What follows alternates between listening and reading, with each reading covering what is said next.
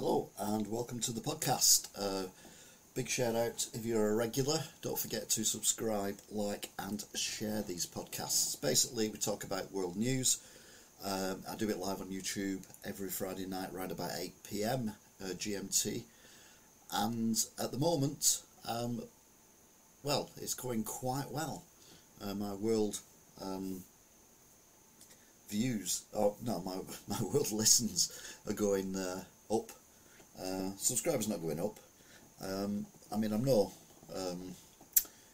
Alex Jones, but I do have an opinion, and it's right. If you disagree with my opinion, that's fine. You're wrong, but it's fine. Anyway, let's do the real stream now, live on YouTube in 3, 2, 1. Bam! Guess what? We're live. It's Friday. It's the 16th of December 2022. It's minus a bazillion degrees outside, and it's time for What a Week That Was. Try and be light-hearted about the news. Certainly have an alternative view on things. This week, everything from JFK assassination, tragedy in Solihull, tragedy in Jersey, the weather, which has been horrible, and strikes, as well, obviously, as world news. Look at American news. And I'm going to break my teeth in for the dog. Although I don't have a dog, so I'll break the teeth in for the cat instead, because I'm sure she'll enjoy it. So, let's get going. Hi, Dano. Hope you're good. First story this week is the sad loss of an 80s icon. So what I really should have done, rather than going, hey, Ben, guess what? I really should have gone, Heidi, hi. Ruth Maddock, who was she was a character. She was like the chief redcoat, or obviously they were yellow coats. Your man flu was gone. Yeah, it's pretty much gone now. Bit of a gravel in my throat every now and then, but other than that, I am fine. I have been ill though this week, I must admit. Iller than I've been for a while. So yeah. Anyway, Ruth Maddock, she was a sex symbol of the 1980s, and rightly so as well. She was in a TV show called Heidi Hi, and she played one of the main yellowcoats, and she had the bing bong bing Heidi Hi campers, and the campers have to shout "Hold it ho" when she goes Heidi Hi, and it was all innocent stuff. I personally hated it. I never liked Heidi Hi. I always thought it was a bit overrated. There you go, hold it ho. Thank you, Den. I never got it. But obviously I was in the minority because I was only a kid though, to be fair, and it was probably not aimed at kids because it was based in a 1950s early Butlins type scenario. So basically the chalets were like an old from World War II camp that they kind of converted badly, and it was just all. I think that was the main humour of it. Anyway. One of the main characters from it, like I say, Ruth Maddock, who played, was it Gladys Emanuel? No, that wasn't Gladys Emanuel, that was her out of the other one.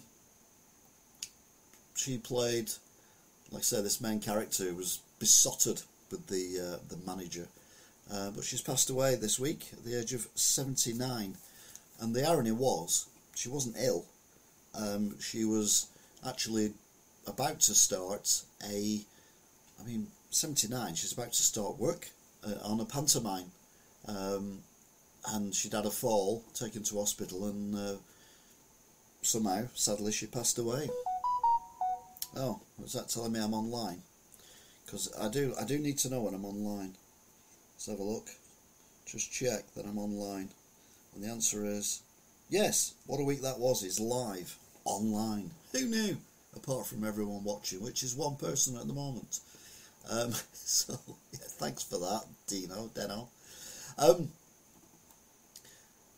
And then it all kind of went downhill from there, the news. I mean, obviously, someone dying is downhill, but you could remember the happy times, and so she did. And she did other stuff as well, which I watched. And, you know, she was quite an amusing lady. Like I said, I just didn't get Heidi High.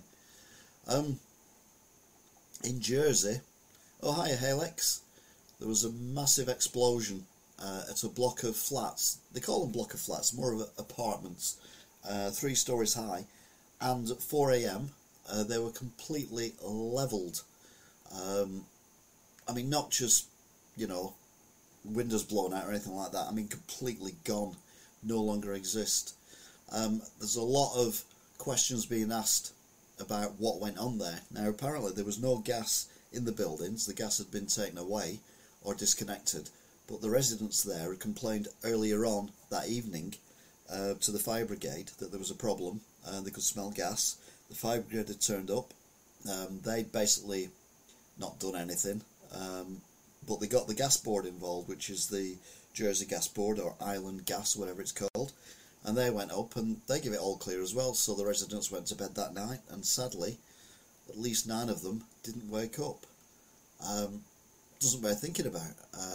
You know, you report something like that, you think you're doing the right thing, and then to get the all clear, and then something as awful as that happening was just shocking. And then things got worse. A lake in Solihull had frozen over, and some young boys decided it'd be fun to play on the lake. And I say young, yeah, this is just beyond awful. The ice broke, 1 fell through. The 2 of the others come to help, and then they fell through. So the 4th one came to help, fell through. All of them pretty much instantly got cardiac arrest, i.e. the shock of the water on their little tiny bodies. It was just horrendous. Someone called the emergency services. The ambulance was there within 7 minutes, but they had no equipment to go into the water. But the ambulance people went straight into the water to try and rescue the boys. The police turned up, they did the same thing as well.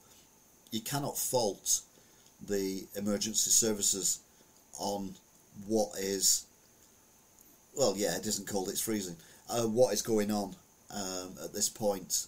They are, I mean, you know, they'll have kids, they'll have grandkids, they'll have nieces and nephews.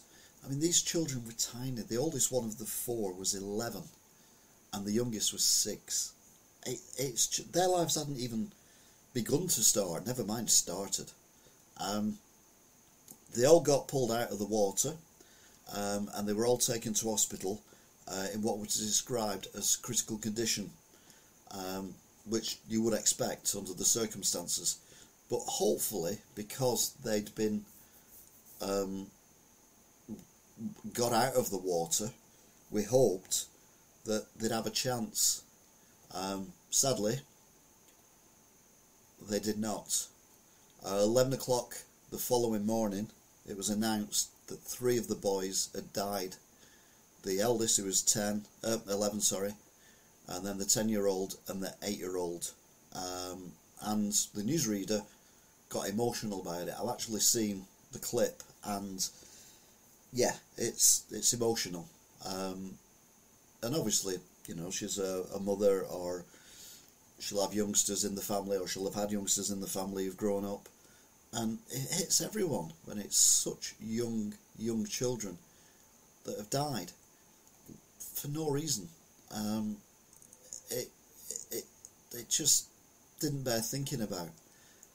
The only bit of good news that you could possibly get from this was the 6-year-old was still fighting for their life, and was doing so for a few days before, sadly, he too also passed away. And there we have them. I mean, look at them, they are literally babies. I've got a 5-year-old grandson and a 3-year-old granddaughter, and obviously I've had children who are have grown up, but were that age at one point. And, I know families and friends who've got kids and everything, and you couldn't imagine it. The two lads in the middle, the youngest two, were brothers, and they were 6 and 8, and the one on the right, he was 11, and he was their cousin, and then the 10-year-old on the left, he was just a really good family friend. But yeah, I mean, the thoughts with the families and the friends as well of these kids, you just can't imagine that 4 lives are snuffed out, like I say, for no reason.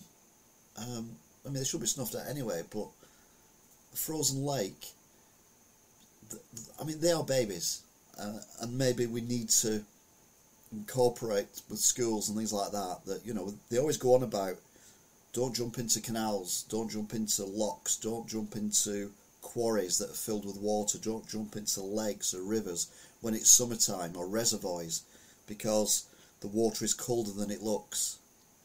Well, I think there should be statutory education now for all children to remember these 4 and say, look, water, no matter what the temperature is, whether it's frozen, whether it's the hottest day of the year, is not somewhere to go and somewhere to avoid, because you don't want to end up like these 4. And then you hear stories of adults, grown-ups, who were, even today, on frozen ice, on a lake in Liverpool, giving abuse to people who are asking them to get off the lake because of these 4 lads who've died, and obviously it's dangerous, and adults are heavier than children, and they're giving abuse to people. And you're like, really, are you really that stupid? Do you really think that your body can cope with dropping through into a frozen lake under the ice, and not only would you be able to be calm enough to swim back to where the hole was, because you don't fall straight down when you fall through, you fall at an angle because that's where the ice breaks, so you end up underneath the ice rather than where the hole is. It beggars belief. It really, really does. And it's tragedies come along, and we use the word quite a lot these days. I'm going to use it again later on, and it's one of them things where we've got to give them freedom to enjoy themselves and play and do stuff like that, but they've got to be told that no matter what the weather is, unless you're in a swimming pool in a leisure centre or a Lido or the sea with your parents, you don't go in the water. And particularly if there's no adults there. Not that that would have made a difference to this, because if the lads fell through, then an adult would have no chance of getting near them. And police officers were smashing the ice with the fists, because again, they weren't prepared to go into a frozen lake whilst in their normal uniform to try and save these boys. And like I said, they got them all out, and they got them all to hospital, but sadly all 4 of them passed away.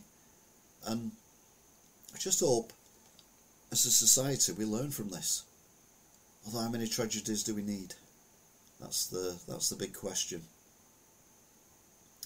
And then we had a reminder of what happened 34 years ago.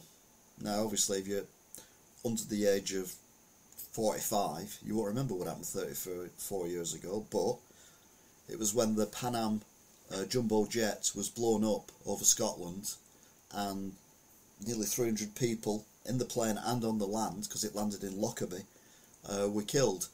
And there was a lot of pointing at Libya for being the protagonist of this, and that may be why later on Bush and Blair decided to go to Libya when they were doing their fake war. But another tragedy that happened, and no one ever got really made accountable. No one ever paid for it. But then the Americans from nowhere pile in and say, we've got custody of the person suspected of making the bomb, not naming them because they don't need the publicity. But if it is that person, then they need to get the full justice of the law, because they've lived a life, regardless of how it's been, for 34 years, that those near 300 people have not been able to live because of their actions. And yeah, it's just awful. Really, really is. And why people would think blowing up a jumbo jet is such a good idea. And the only reason it landed on on Lockerbie, was because it was delayed at Heathrow. And when it took off, it was not a huge delay, but long enough for it still to be over land when the bomb went off. The plan was for the bomb to go off whilst it was over the Atlantic, flying over towards Greenland, because for some reason they kind of fly like that when they go into America, rather than what you would think, which is that. Something to do with the curvature of the Earth and everything. But that's why it landed. The wreckage and the carnage and the devastation landed in Lockerbie, because that was the flight path, but it should have been over the sea when the bomb actually went off.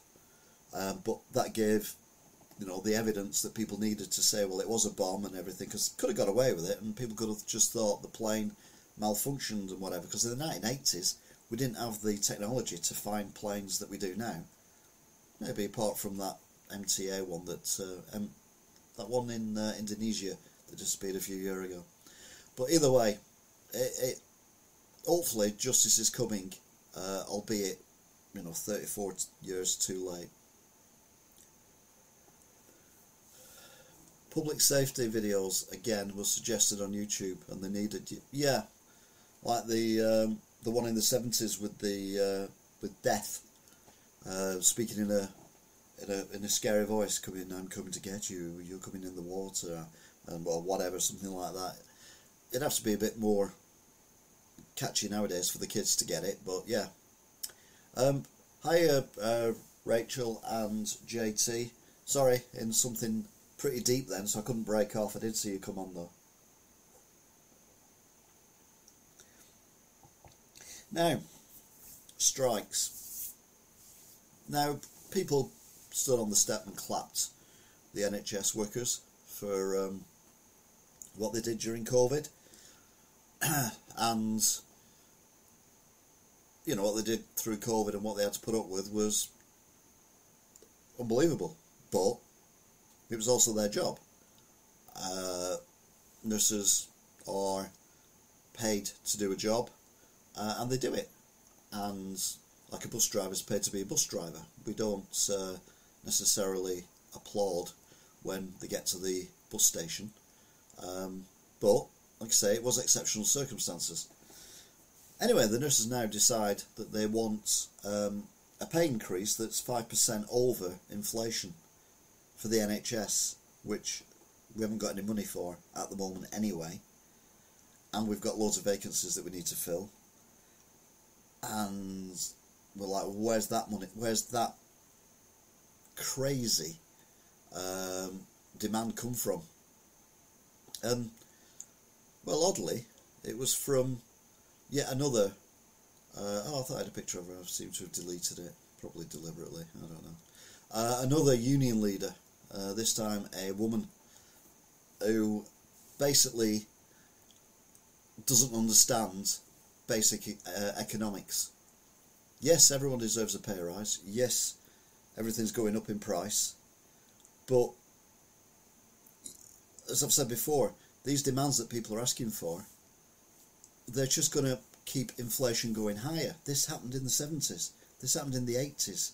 This is one reason why the country was near enough bankrupt, because of high wage demands and people bending for them. Good for them, I stand for them. Yeah, I'm not saying I don't disagree that they need a pay rise. All I'm saying is, be realistic. Now, to be fair, the government are being the government, aren't they? There she is. There she is. She looks like someone who you could have a decent conversation with, don't she? But no, I'm joking. She was on Question Time yesterday, and she wasn't winning the audience over. everyone agreed that, you know, the nurses need more money and they need better paying conditions, and they need this and they need that and they need the other. Yeah, we all agree that, but we are in, the world is in an economic crisis at the minute. It's not just the nurses who are suffering, and I think nurses who live and work in the south of England should get more money than the nurses who work in the north of England, because their cost of living is just stupidly more expensive. I kind of get the arguments, but for her to say the demands are not affordable, but if they can send me emails saying they are not getting paid while on strike, then they can survive. Yeah, I mean, that's the thing, and this is the argument I've said many times before, and there'll be another, not an argument, but a statement I've said many times before, and there's another one later on, which has tragically come true. Nothing to do with the nurses. The fact of the matter is, the unions have got to be realistic about what they can achieve rather than holding the country to ransom. And she was all like, you know, well, our nurses, you know, how do you expect a nurse who lives in London to pay her rent, to pay her food, send her kids to school, childminding and all that kind of stuff? And I'm like, yeah, but you don't mention any of the nurses around the country. Plus, not all the nurses voted for it. If there'd been one national vote for it, for strike action or not strike action, there probably would not have been strike action. But what they did was they did it as individual NHS trusts. So some have voted for action and others have not voted for action. So the ones who are out on strike are the ones who voted, obviously, to go on strike, and some of the ones who are not on strike did vote to go on strike but have been told not to go on strike yet, we'll save you for later. And then other ones have just said, we don't want to go on strike, we want to look after our patients, and, you know, we want a better deal, but we're not going to go on strike for it. I think the affordability is mostly just London. Here in Wigan, it's so cheap to live, they should just move away from London. Yeah, but then you're moving things away. There's a lot of jobs where you do get more money if you live in the capital than you do if you live, you know, like in Lancaster or in Birmingham or, you know, Sheffield or Leeds or whatever. There's lots of jobs where you get paid more money because the cost of living is so much more. And, you know, people down there need the same services we get. And the only way of possibly doing this is to have a two-tier thing, because until the cost of living comes down in London, people won't be able to afford to live on what people can live on up here. And then she goes on about, you know, all the nurses going to food banks and all that kind of thing. And I'm like, yeah, okay, there are food banks that nurses do go to. And I'm not saying that all people who go to food banks don't deserve to go there. A lot of people do need to go to food banks. But I think there are a lot of people who generally go to food banks who possibly wouldn't have to if they didn't have Sky Plus or Disney Plus or other things that are not essential for life.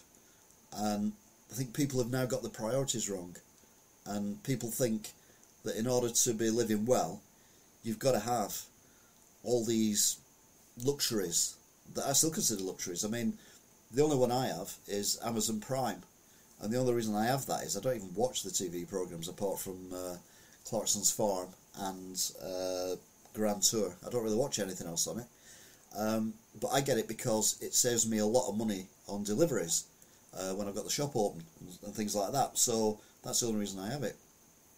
Food banks are abused, and yet I have an iPhone and 2 cars, but I need food. Is that what you're saying? Is that what you're thinking that the people are saying who, yeah. That's the thing, you know, people's expectations now are so high that, you know, they think that, you know, they can't afford to have, you know, Netflix and all the other ones. I was being sarcastic. Okay, brilliant. I thought you were, but I wasn't sure then. Well, where are we going with this one? But yeah, it's one of them things, isn't it? That these people are asking for a 10% pay rise. They've been offered, I think, 4 or something like that. And then they want 5% on top of that because their wages over the years have gone down. And I get where they're coming from, I hear where they're coming from, but do they not look at what's going on around the world? We will discuss world stuff again, but yeah, it's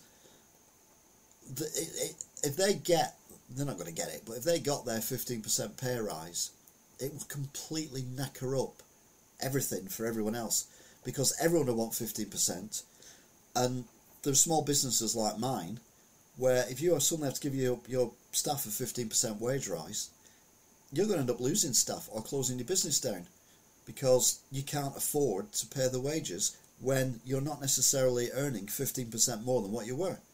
And the government isn't earning 15% more than what it was before the pandemic, and we've still got all the stuff to pay off because of the pandemic, and we've still got all the stuff going on in Ukraine and all that kind of thing.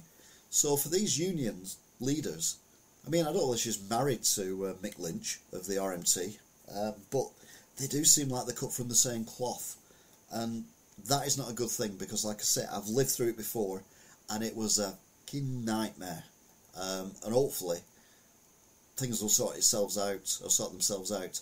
I admit the government needs to get round the table and have a chat with these people, but I think they really need to meet lower middle rather than this 15% or nothing. Again, they're on, we want more nurses, we want more doctors and everything, but you give us 50% wage, we might have to lose what we've got extra, or not be able to afford to take more people on because the wage demands is so high. It's a vicious. There's no right answer to this. There's nothing going along that's going to say, oh yeah, well, this will sort it out. You know, no magic pill we can take. It's just, I don't know. I'll tell you something, someone who should possibly be losing their job, although we don't know the full facts yet, so I'm being a bit presumptuous. And we're going back to Jersey. This is the commander of the Jersey Fire Brigade, who, I don't know, he's just coming across as being a bit arrogant, rather than admitting that maybe his chaps and lasses who turned up at the flat before the explosion didn't handle it correctly, or were a bit too gung-ho with it or whatever. I don't know, but there's going to be an inquiry, and I think heads will roll, and I think heads need to roll as well, and it always starts at the top. Meanwhile, talking to Mick Lynch and the RMT, strikes, hooray! This is the whole of the rest of this month and the first 2 weeks of January next year. And the reds are when the strikes are on, the full-blown proper strikes. The blue ones are when the services will start late and end early. And the yellow ones are reduced train numbers in total, even though there's no action going on, but there's reduced trains, which means the trains will be fuller. So basically, obviously there's no trains running on the 25th or the 26th, Christmas Day and New Year's, Christmas Day and Boxing Day, because there never is on those days. But basically, there's no normal service on the UK trains until, at the earliest, the 9th of January. And these people think that the public, the British public, are 100% behind them. I don't think so. I mean, I don't even use trains, and it's annoying me. I can't remember the last time I went on a train. I think if it was anything, it was going from Wigan to Preston to pick up my car, which had broken down in Preston and was at a garage. So I went on a train to pick it up, and that was, 5, 6, 7 years ago. And the train was crowded. It was expensive. And I'm like, why didn't I get a bus? It took longer, but probably been about 8 changes, get to Chorley and then change again and all that kind of goings. But it probably would have been better in the long run. So the train drivers, the train union are saying that not only do they want the pay rise, but they want no compulsory redundancies. And the people who run the trains, and the unions agree to this to a degree, that there are less people on the trains now than what there was before the pandemic. but costs have gone up. So the cost for the electricity, the cost for the diesel, the cost for the wages already have gone up. The cost of the food, the catering, the cleaners to clean the platforms, the electricity in the platforms, all that has all gone up exponentially, but the numbers have gone down. And they need to reform the trains. And he's like, we can't reform the trains. And I think I said this last week, or if I didn't, I should have done. If it was up to these guys, the union guys, we'd still be on steam trains with 3 people on the footplate and a gazillion people in each carriage working for the company and about 20 people on each platform. But we've moved on. Technology moves on. If you'd gone into a supermarket 20 years ago, you would not even know what a self-scanning till was, and they'd be just raw. You go to Asda. I worked at Asda at the time. You go to Asda and there's a huge line of tills, basically from the main door all the way to the end of the building, and then there was another set down near the other entrance where George is. They've all gone now, haven't they? They've all been replaced by self-scanners. So you've got 1 or 2 people looking after the equivalent of 25, 30 tills. And it's because technology's got better. Not only do we scan the thing so it saves them money as well, but it weighs it all, and it knows that, you scan a can of beans and then you put like a half a leg of lamb in there. It's going to know that there's an unexpected item in the bagging area. You scan a can of beans which is 500 grams and there's a £5 weight gone in there, and they know what they're doing now, so they don't need all the tills, and they don't need people sat there bored to the back skull, because again, I worked on the tills, waiting for people to come, and the queues are generally a little bit shorter as well, because you're packing your bag as you go, and so you're in and out quicker, and you don't chat because there's a machine there. What I don't agree with is like Sainsbury's, where they just film you like that, straight in your face. You look up and there's like your ugly mug there. Not your ugly mug, my ugly mug. But obviously if you were there, it'd be your mug, which wouldn't necessarily be ugly, I suppose. I don't upset you. That's where you're going wrong. I don't put the leg of lamb in the bagging area. Oh, hiya, Annie.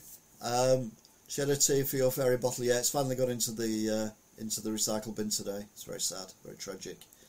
But I've moved on. I've got a new friend now, and doing great. Full and keep my hands nice and clean. Hiya, Angela. You're welcome. Whatever time you get here, it's not a problem.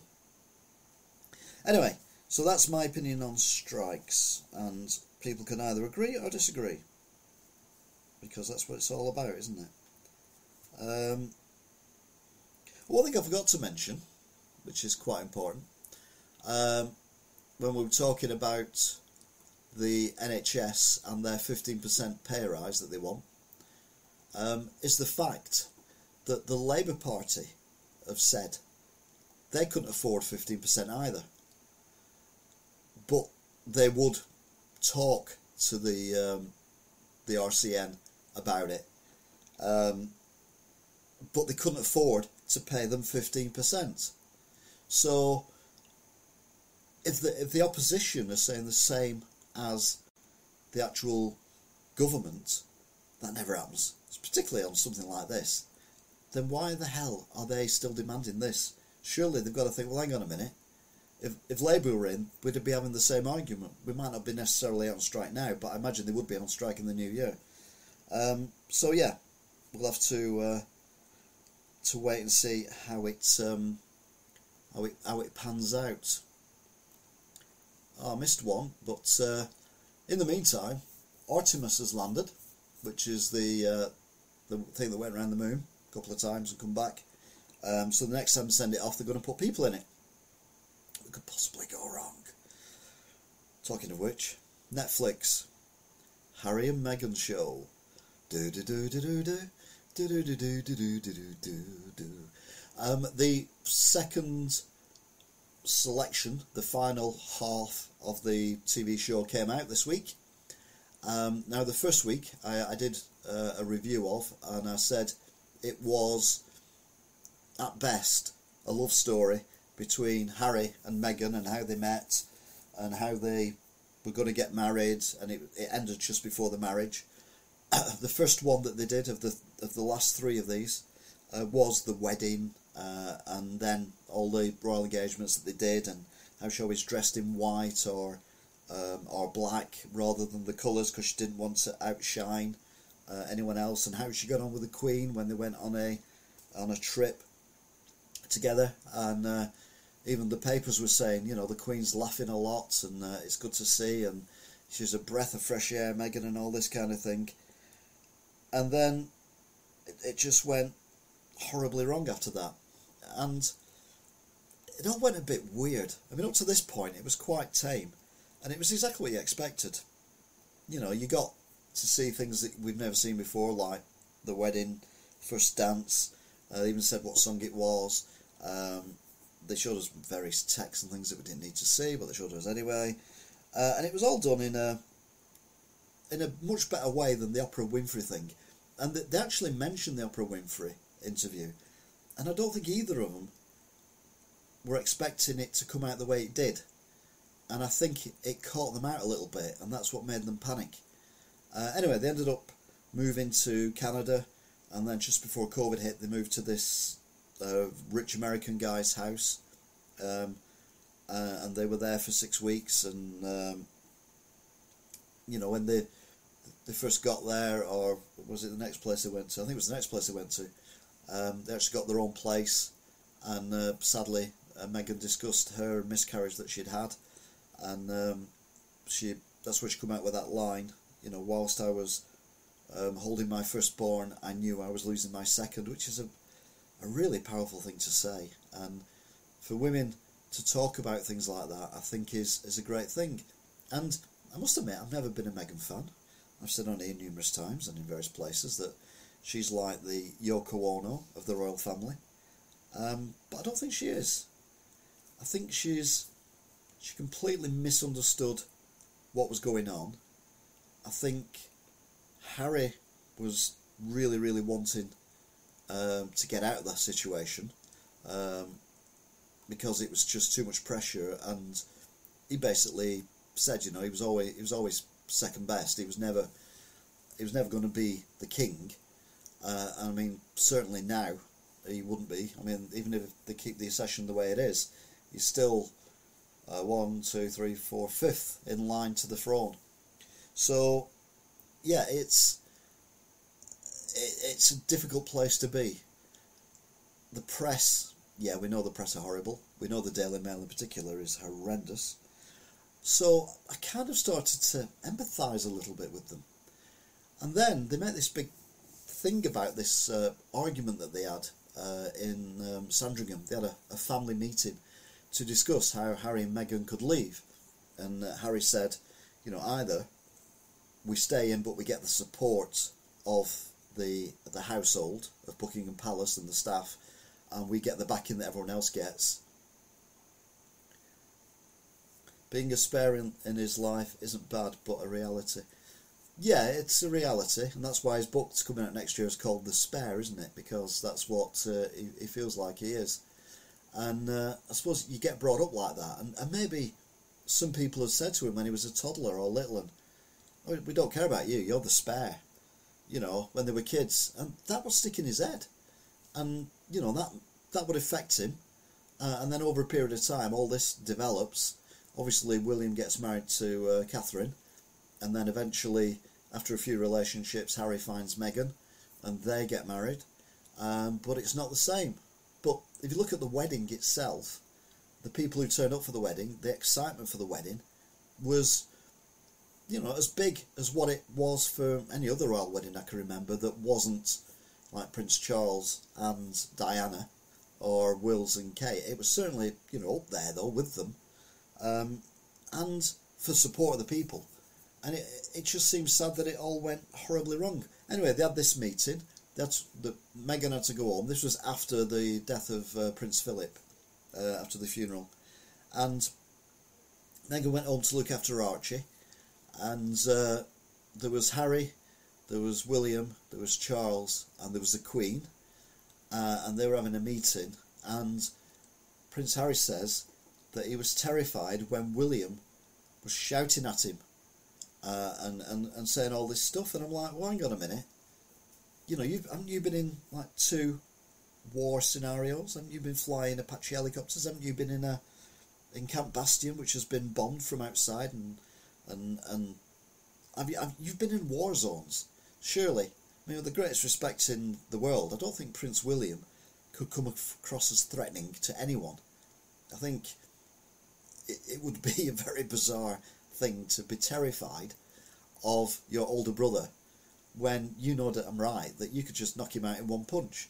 And the brothers, that's what brothers do. Brothers do not get on all the time. Brothers do not see eye to eye.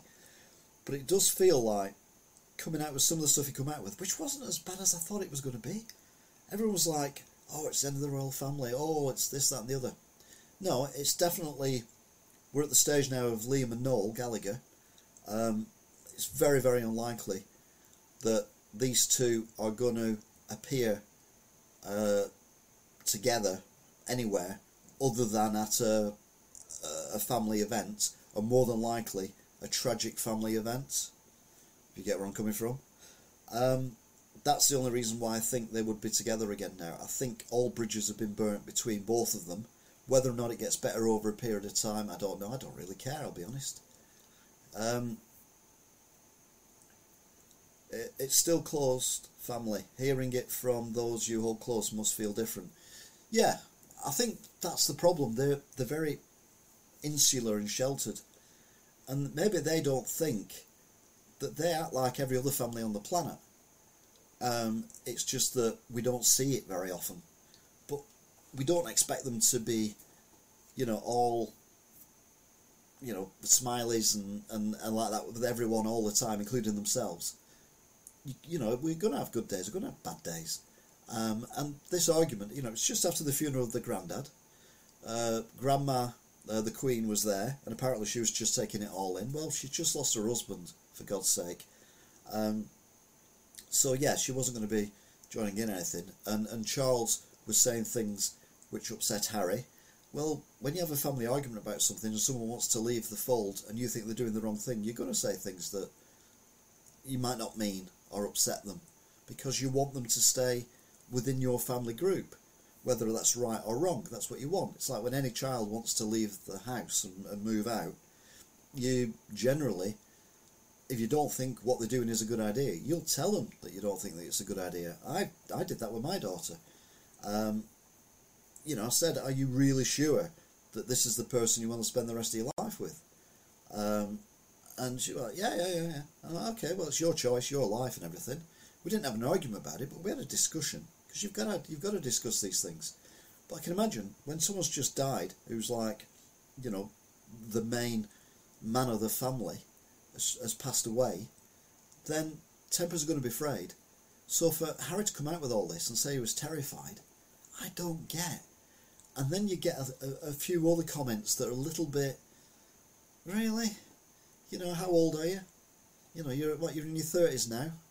It's not like you're 4 or 5. Oh, he said this and I said that.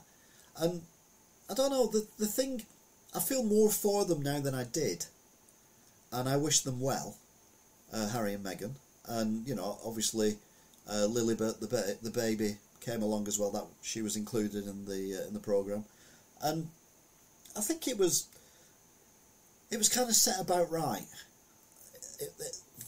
I think they did enough to make them feel better about what had happened, but I don't think they did enough to destroy the family, because at the end of the day, it's still their family, isn't it?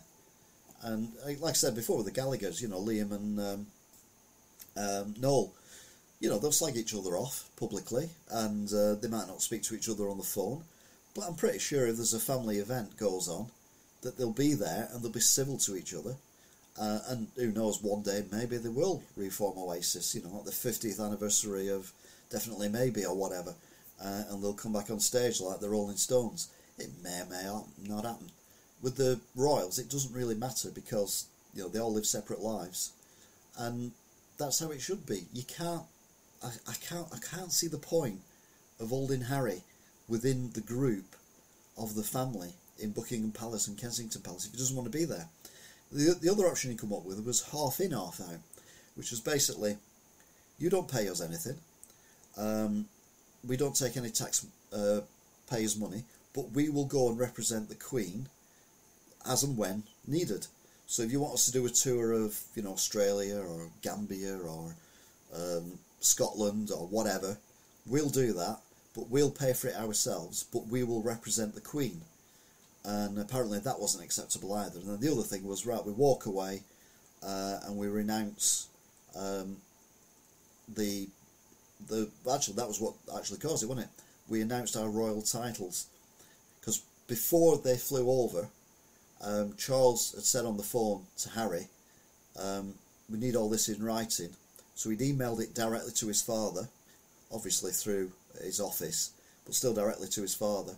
And then the Daily Mail a few days later published that the Sussexes were happy to lose all their titles and everything, but it had only been discussed by Harry and Charles and no one else, and it was only that one email that had that written in, and that's what caused the arguments about what's going on. And Meghan said, I wasn't thrown to the lions, I was fed to the lions. And I'm like, there's a bit of give and take and everything. There's two sides to every argument, and we'll never hear Will's and Kate's side of it, because that's not what they do. But we had the press office from the Buckingham Palace giving a version of what's going on, which Harry and Meghan have said wasn't true. So you've got to take it all with a pinch of salt, but I do feel more for Meghan and Harry now than I did previously. And I must admit, I always preferred Harry. I always thought he was a bit of a lad. I mean, okay, he cocked up when he did the dressing as a Nazi at that party in New York and everything, but he apologised from that, he learnt from that. Like I said last week, he went on a fact-finding mission to teach himself about that, and well, he did. So it's over now, that's it until the book comes out. And no, I'm not reading the book, because I think it's going to be pretty much the same, only this will include the passing of the Queen. Meghan was upset when she got a tiara and not a crown. We don't know that. We don't know that. She actually said that she didn't want to. Again, you're only in one side of the story, but she said that she didn't want to have overshadow the other established royal family, and she kind of hinted that she was better with the people than other members of the royal family. But to be fair, for a job, she's been doing that since she was knee-high. Because she's always been in the public light in America. So she's always been signing autographs and selfies and all that kind of thing. So she knows how to, politely interact with people, but not get too involved in what's going on. But talking about the press, which we kind of were, and the Daily Mail, and the Sun, you've got this weird thing that when it snows, I mean, to be fair, they've actually done it today, but when I wrote this they hadn't. When it snows, they don't give a damn the news, but when it snows down south, oh my god, it's like BBC News at 1, something horrible, something horrible, something horrible. Snow causes traffic chaos in London or in Kent or like, learn how to drive in the snow. They showed the clip of these two cars. The middle white car was on the wrong side of the road with its wheels turning and drove into the black car, and then the second white car did exactly the same thing. And you're like, do you not know how to drive in snow? I mean, I went up a hill covered in ice about a year ago, or less than a year ago, whilst I was doing a live stream, and it was a country lane, it was very narrow, and there was a brick wall on either side and a ditch, and I lost control of the car, but only briefly, because I knew what to do, which was basically don't put your foot on the brake and steer it. So there you go. No, this actually happened about 3 days ago in London, or some southern county where it never snows. But to be fair, they have shown some snow today up in Scotland, so they must have known I was going to call them out. Now, who did I speak to? Who's leaking my stories? Vardy? Vardy, where are you? An interesting story, because we've been going on about green energy and all this kind of stuff. They've in America, I mean, of all the people, Americans, mind you, it could have been worse, could be the Chinese, I suppose. They've actually successfully completed, in the real world, nuclear fusion. Now, basically, how nuclear fusion works is quite complicated. As in, it's not very straightforward, which is why they've not been able to do it before. Basically, it's that. That's how it works. So, what you do is, you do that and you get nuclear fusion. Yay! Basically, how it was explained was they had 2 hydrogen atoms in a pellet. Now, God knows how you get 2 hydrogen atoms in a pellet, but just go with us. And then they fire exactly 132, or was it 3? I don't know. Lasers at it. Right, okay. And this causes the 2 hydrogens to fuse together, which for a split second produces more power than what the lasers are pumping into it. So if it's not this at all, but I'm just using this for easy numbers, right? So if the amount of energy that the lasers is using is 7, then when the reaction occurs, it's 10, which means you've gained 3 energy numbers I've made up, which means it's made energy. So it's not only green, but it's producing energy. And they said the energy they produced would be able to boil numerous kettles, but only for a fraction of a second. And then they'd have to do it again. The only problem is, at the moment, the scale it's at, every time they do it, it takes some minutes, if not hours, to be able to do it again. By which point your kettle will have gone cold again. So we're not quite at the stage yet where nuclear fusion is a thing, but it's getting there. So I hope I've explained that to you properly, because I haven't got a clue. Apparently it's 2.05 and it converts it to 3.15 kilojoules. I wrote it down. It'll make sense one day. Can't imagine I'll be around though when they do nuclear fusion. Let's be honest, if they do it wrong, none of us will be around. People won't be worrying about strikes then, will they? No. Meanwhile this week, Rishi Sunak said that he's going to stop the migrants coming over via the channel, and he's going to make it easier to send them back to their place of origin. And the argument is, if they're in France, France is not a dangerous country, so what are they fleeing? And they've probably been through Germany or Belgium or some other countries to get there, none of which are dangerous. And come to think about it, Almeria? Yeah, Almania. Ugh. That's not dangerous either. So they say they're fleeing and they're migrants, but they're not fleeing danger. Whereas people in Ukraine, people in Yemen, people in Afghanistan, and other war zones are genuinely fleeing, but they're not the ones who end up coming over on the boats. At the moment, it's these Algerians that seem to be coming over on the boats. So he's on about making it easier to send them back. It's going to take a little while, but he's going to try and rush it through so that hopefully we can make it pointless for them to come in over on the boats. And like I've said so many times, how are we going to stop it? And the only way we can stop it is by sending them back. And yes, it's harsh, but if they realise it's pointless coming over on a boat, then they're not going to come over on a boat. And we need to set up in places like Algeria, maybe in the capital or whatever, in our consulate that we've got there, somewhere for them to come and say, we wish to move to England, these are the reasons why, this is why we think we will benefit England, and blah, blah, blah, blah. And most of them will be turned down, but 1 or 2 of them may get through and may be flown over safely. And we know they're coming, preparations can be made like we do for people from other countries. It just seems daft that we're letting people make borders. Yeah, well, borders are borders. I mean, the English Channel was always a border, natural border anyway. And I was always a bit worried when they dug the Channel Tunnel, because I'm like, well, we've now got land that's connecting England to the rest of Europe, and that is not a good thing. because of disease, like rats could bring rabies and stuff like that. Has it happened? It's not happened. God knows how, but anyway, it's not happened, so happy days. But they've stopped them coming through on the trains now and on the backs of lorries. It doesn't happen anywhere near as much because they've got better security now for it. So they're now coming via the boats. But there's also less people there from some of these countries. A lot of these people, like I say, are coming from Algeria, or is it Algeria? Albania, not Algeria, Albania. Anyway, we digress. We're coming back to that though, again, not in a good way, fairly shortly. A while ago, when the COVID was massive, and you had the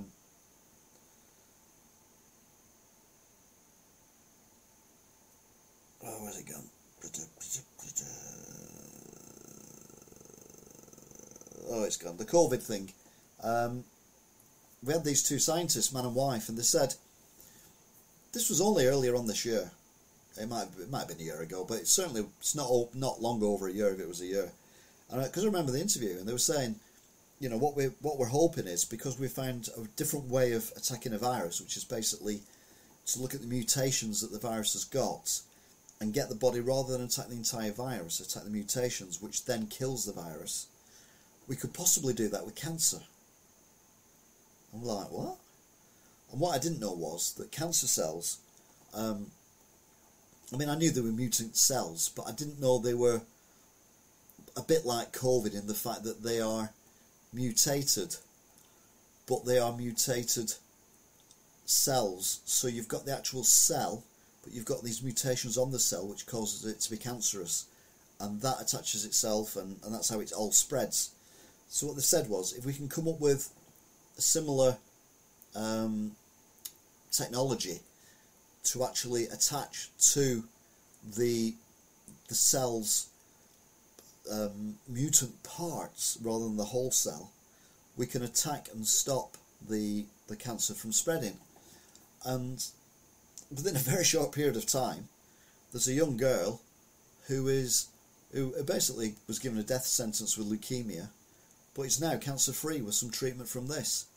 And they're saying now that every cancer is slightly different, which is why it's been so difficult to treat cancer. But if you can take a cancer cell and work out the individual mutations for the cancer that the person's got, you can quite quickly, in time, not yet, but quite quickly, come up with a vaccine that is unique to that person.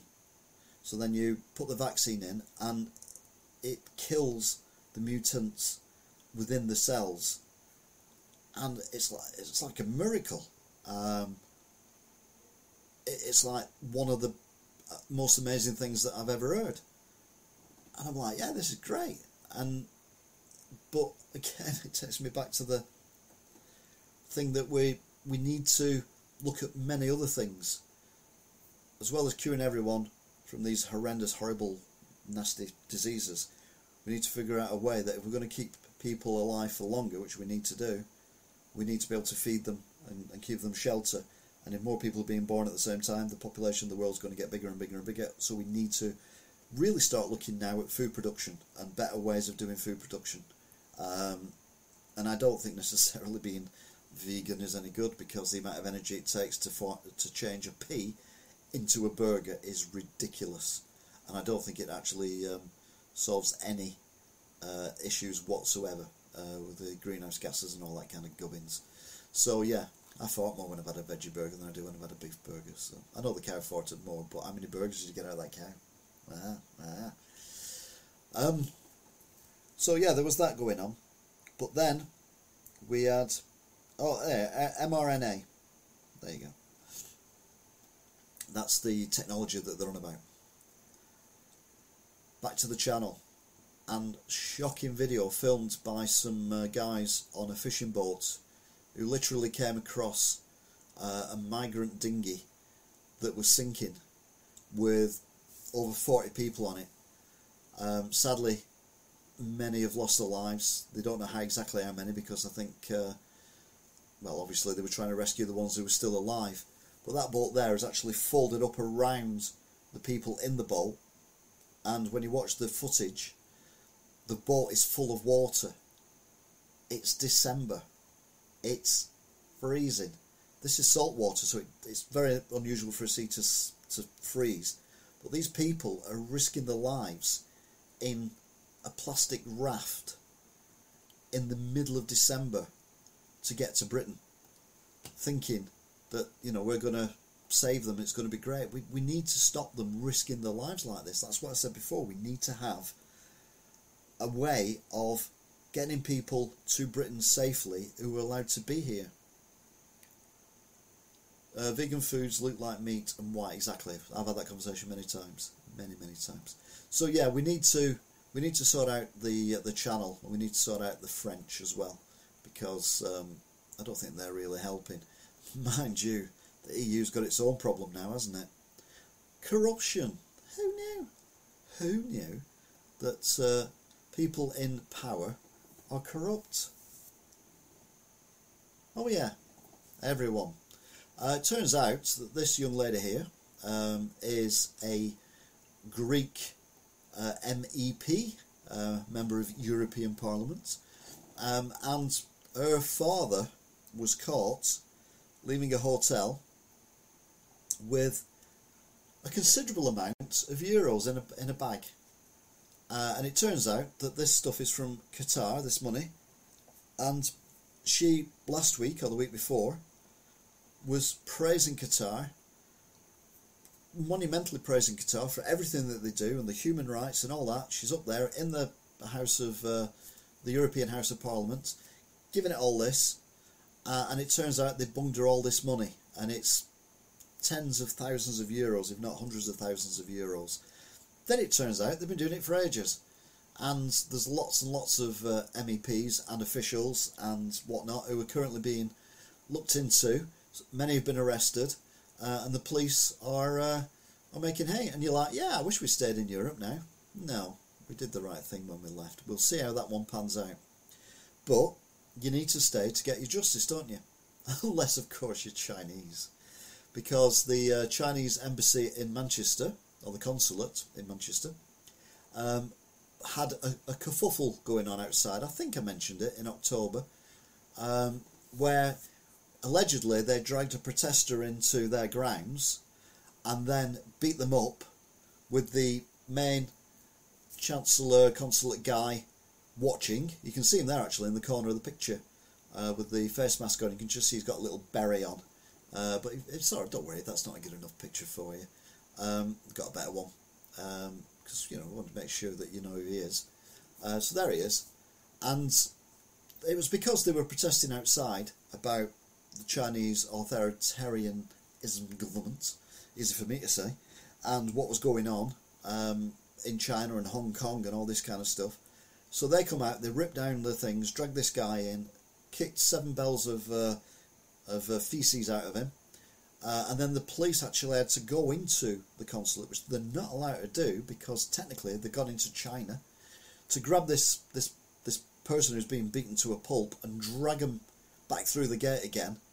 Lots of shouting and swearing and all that kind of stuff. The guy's hospitalised for a couple of days.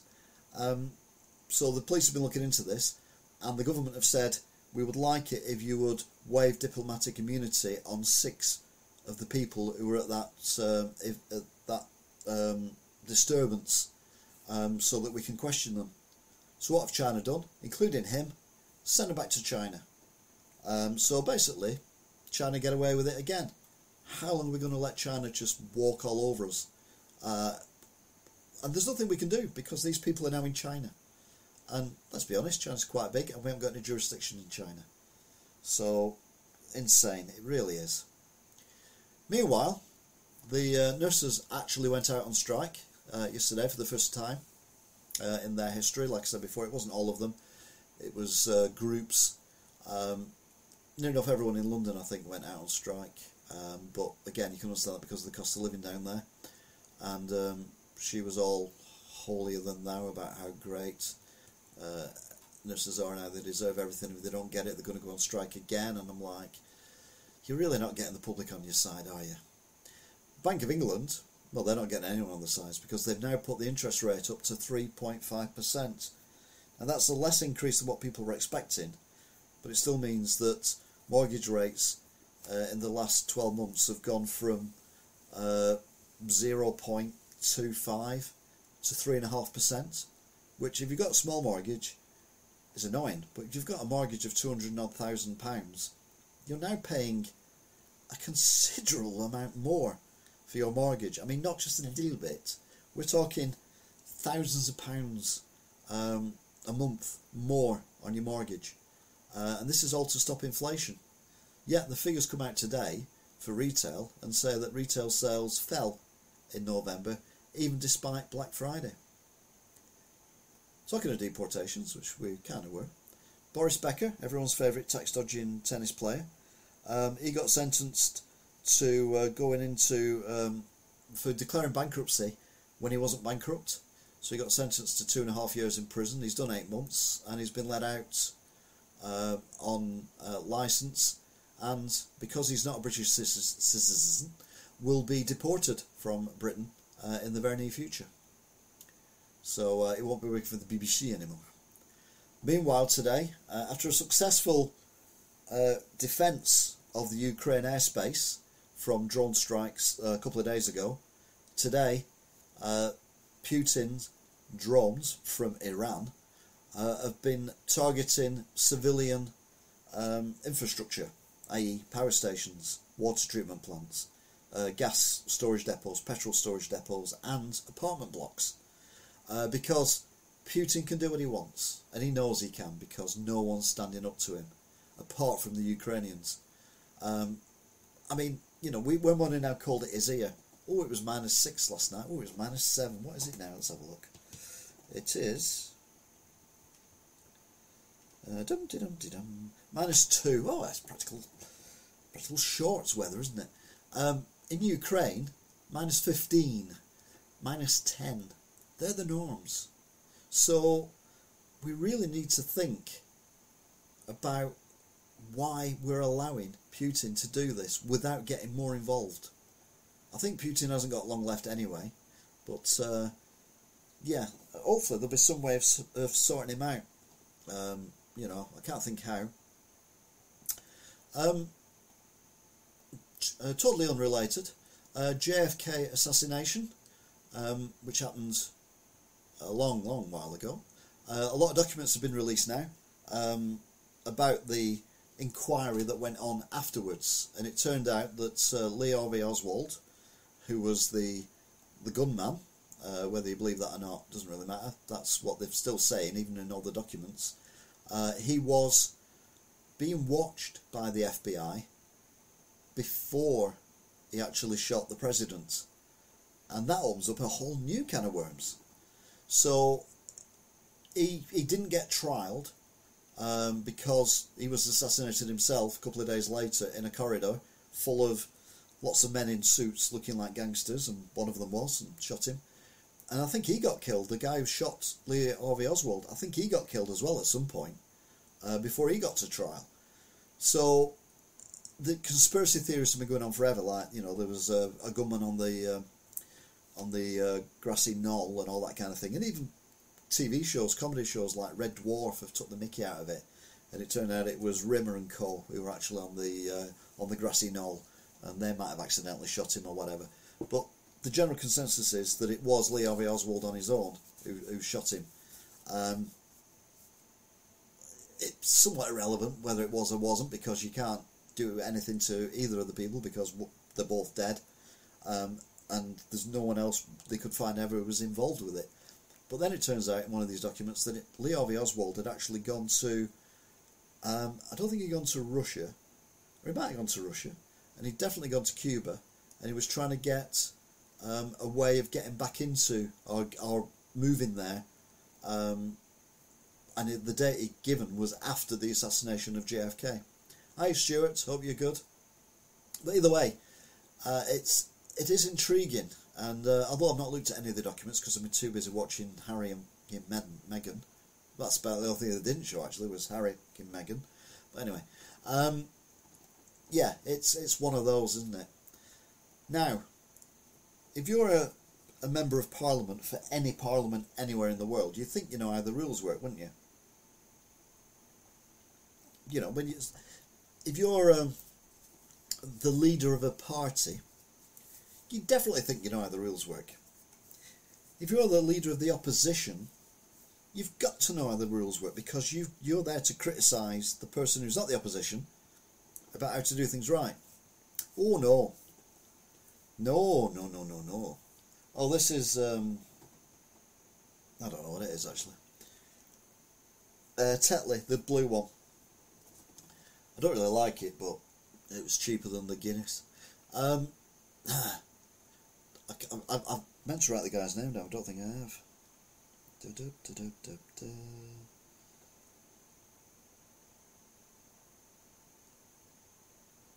No. Anyway, it's the Australian opposition leader. Sorry, not the Irish. And he kept referring to the speaker, who was a female, as Mr. Speaker. And she said at one point, "I'm just going to interrupt you. You continue to call me Mr. Speaker, and I've given it a long reign. You need to use my correct title, and when you're referring to other members also." That is a very valid point, Madam Deputy Speaker. So you got that one right. Dutton said, that's his name, I knew I had it somewhere, adding that he was sorry. So he then carried on with his speech. But even after the exchange, he continued referring to Claydon, the Speaker, as Mr. through his speech, using the wrong title at least 18 times in total. 18 times in total he used the wrong term for the female speaker by referring to them as Mr. Speaker. How the hell has he got into politics and become the leader of the opposition of Australia when he doesn't understand the difference between male and female? It's worrying. Totally absolute medley, crazy night ahead. Oh yeah, it's the best night I've ever had. Joking. I've not written about this, but this has been popping up on the news today.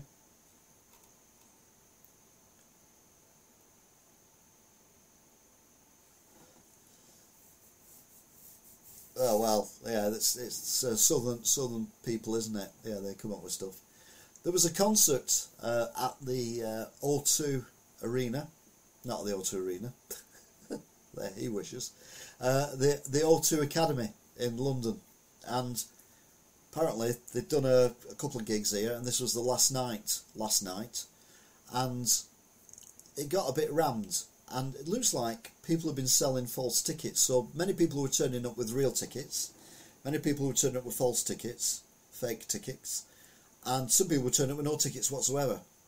So it got really, really tight and congested around the rather small entrance of the venue, and sadly there was a crush, and at least 2 people are critically ill in hospital now. Ill in hospital now. After the event, the concert was cancelled, and people sent home, and you're like, how could something like that happen at a venue that's been there for so many years? What went wrong? They've obviously had big bands there. I mean, this guy who was there last night, I'll be honest, I've never even heard of them. Some kind of rapper, I suppose, so it's not really my kind of ting. But you've got to think that a venue, why are we having people crushed in the United Kingdom at a venue that's been there for 40, 50 years? There's something very, very wrong there, and they need to look into it, because hopefully everyone will make a full recovery, but we don't know. And yeah, it's not good. It's not good at all. Anyway, it's all been a bit morbid and a bit meh today, I'll be honest with you. So I'm going to, before we go to Meanwhile in America, because everyone likes the Meanwhile in America, I'll be honest though, it's not much fun either this week. It's all a bit meh. I thought we'd have a bit of a laugh at what's been going on. For example, Cornwall Live have come up with, oh hang on, click on that, have come up with this. A bus company said it had to cancel a service due to operational difficulties. Go Cornwall said so in a tweet about the route, but didn't say exactly what the difficulties were. We reckon we figured it out. Dum-de-dum-de-dum. Can you guess what it is yet? That's right. It's a Go Cornwall bus that's doing an impression of a container carrier in the Suez Canal. Yeah, own it. If you messed it up, own it. That's what I always say. Although I never do, because I never mess things up. Because I is genii. I is genii. Genii. I don't. Oh, there we go. But yeah, absolutely. You couldn't write it, could you? You couldn't write it. Historical. Cornwall Live will give you that one. And then there's also as well. I hope this is a funny one. Now I'm going to feel bad if it isn't. What's that one? That one. Manchester Evening News. Well, oh yeah, a worker locked up the shop and trapped customers inside after seeing police patrolling the area. So this is in, well, basically Cheetham Hill in Manchester, and it's basically where they sell a lot of knockoff t-shirts and whatever, all the brand names you can get. You can get handbag, shoes, all that kind of stuff. And I've been there a couple of times, and I went in one of the shops, and it was like a fairly normal clothes shop. There were stuff hung up and everything, and the guy came over and he said, "You after good stuff?" And I went, yeah, I said, "It's all right." He went, "Oh, no, come here." So it's like a shop, and it's basically, imagine a terrace house living room, so about that size, tiny. He pushes the wall where the clothes are, door opens up, and there's this massive warehouse at the back, full of boxes of clothes. He goes, "You go, you have a look, you find good stuff." And then pull the door behind me, so I'm now in this room, on my own, like, where the hell am I? What's going on? So I then start looking at the clothes, and they're obviously knockoff. And I'm like, well, what do? I have to buy something, otherwise they might not let me out. So I ended up buying 2 t-shirts. And I went and kind of tapped on the door again, and he opened it, and he went, "All good, yeah?" And I went, yeah. He said, "What you choose?" And I showed him, and very good quality. "Come here, we do pay." So I gave him the money, and then I immediately got my car and drove off. I was breaking it. But anyway, the police go there all the time. They're always knocking on doors and going through these weird walls and everything. But apparently one shopkeeper panicked that much that he literally locked 30 customers in his shop and legged it. You couldn't make it up, but there you go. It's what happened. And then this, which I don't think is funny really, but let's have a look. Alright, there we go. A year in review 2022. Globally, people are experiencing inflation at levels not seen for decades as prices surge for essentials like food, heating, transport and accommodation. And through peak, although peak could be in sight, the effects may yet get worse. So yeah, everyone's whinging and moaning about the British economy and all this kind of stuff, and they're like, no, it's everywhere in the world, doesn't matter where you are, everyone in the world is going on about it, and it will get mentioned again when we do Meanwhile in America. La la la la la America. La la America. I don't know, I've got a little bit dark on there then, I do apologise. I didn't mean to go dark then, that was a bit like, whoa, what are you doing, man? What are you doing? So yeah, Meanwhile in America, if you're new to this is what we do. We look at the British world news, and then we look at how the Americans interpret the world and America. And the good news is, as far as I can make out this week, what I can remember, there are no gun shootings of children. I think it's very rare I can say that. Because I always say to America, wake the up. Anyway, let's get this sorted out. Dum-de-dum-de-dum. Meanwhile in America, oh, it's so cute. It's so cute, but it's like, California girl named Madeline gets first ever license to own a unicorn. A little girl from California had her fantasy come true, well, nearly, when she was granted an official license to own a unicorn. That is, if she can find one.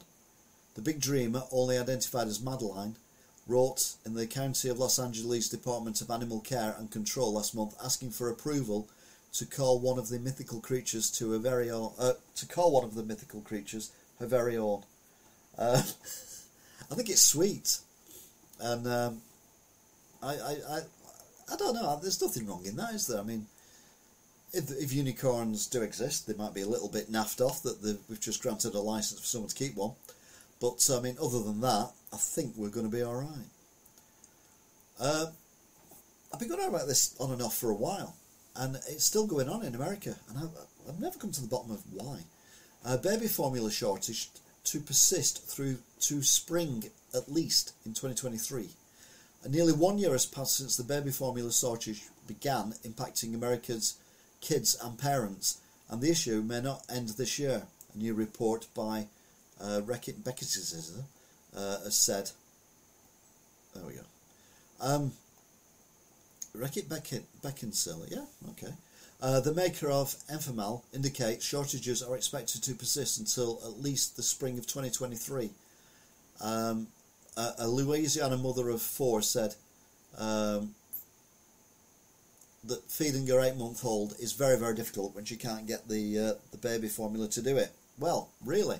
Who knew? If you can't get something, you can't use it. Here we go. George Floyd and the murder of him, because that's what it was, let's be honest. No point sugarcoating it. A former Minneapolis, if I think about it, I can't say it, who kneeled on George Floyd's back gets a 3.5-year sentence. He should have got longer, because he's on the back of Lloyd. That means that Lloyd can't get up, yet he's not stopping his mate from having his knee on the neck of said Lloyd. And same with the guy who's shouting at the people filming it, the other cop. He should get the same. They should all get the same. Because surely if one of them is a murderer and the others have done nothing to stop it, then they're all murderers. Isn't that how it works? Anyway, the former Minneapolis police officer who kneeled on George Floyd's back while another officer kneeled on the black man's neck was sentenced to 3.5 years in prison. He pleaded guilty in October to a state count of aiding and abetting second-degree manslaughter. In exchange, a charge of aiding and abetting murder was dropped. No. He basically has got away with it. Yeah, fuming. A van was swept away trying to cross raging floodwaters. I've seen the video of this. Turn around, don't drown.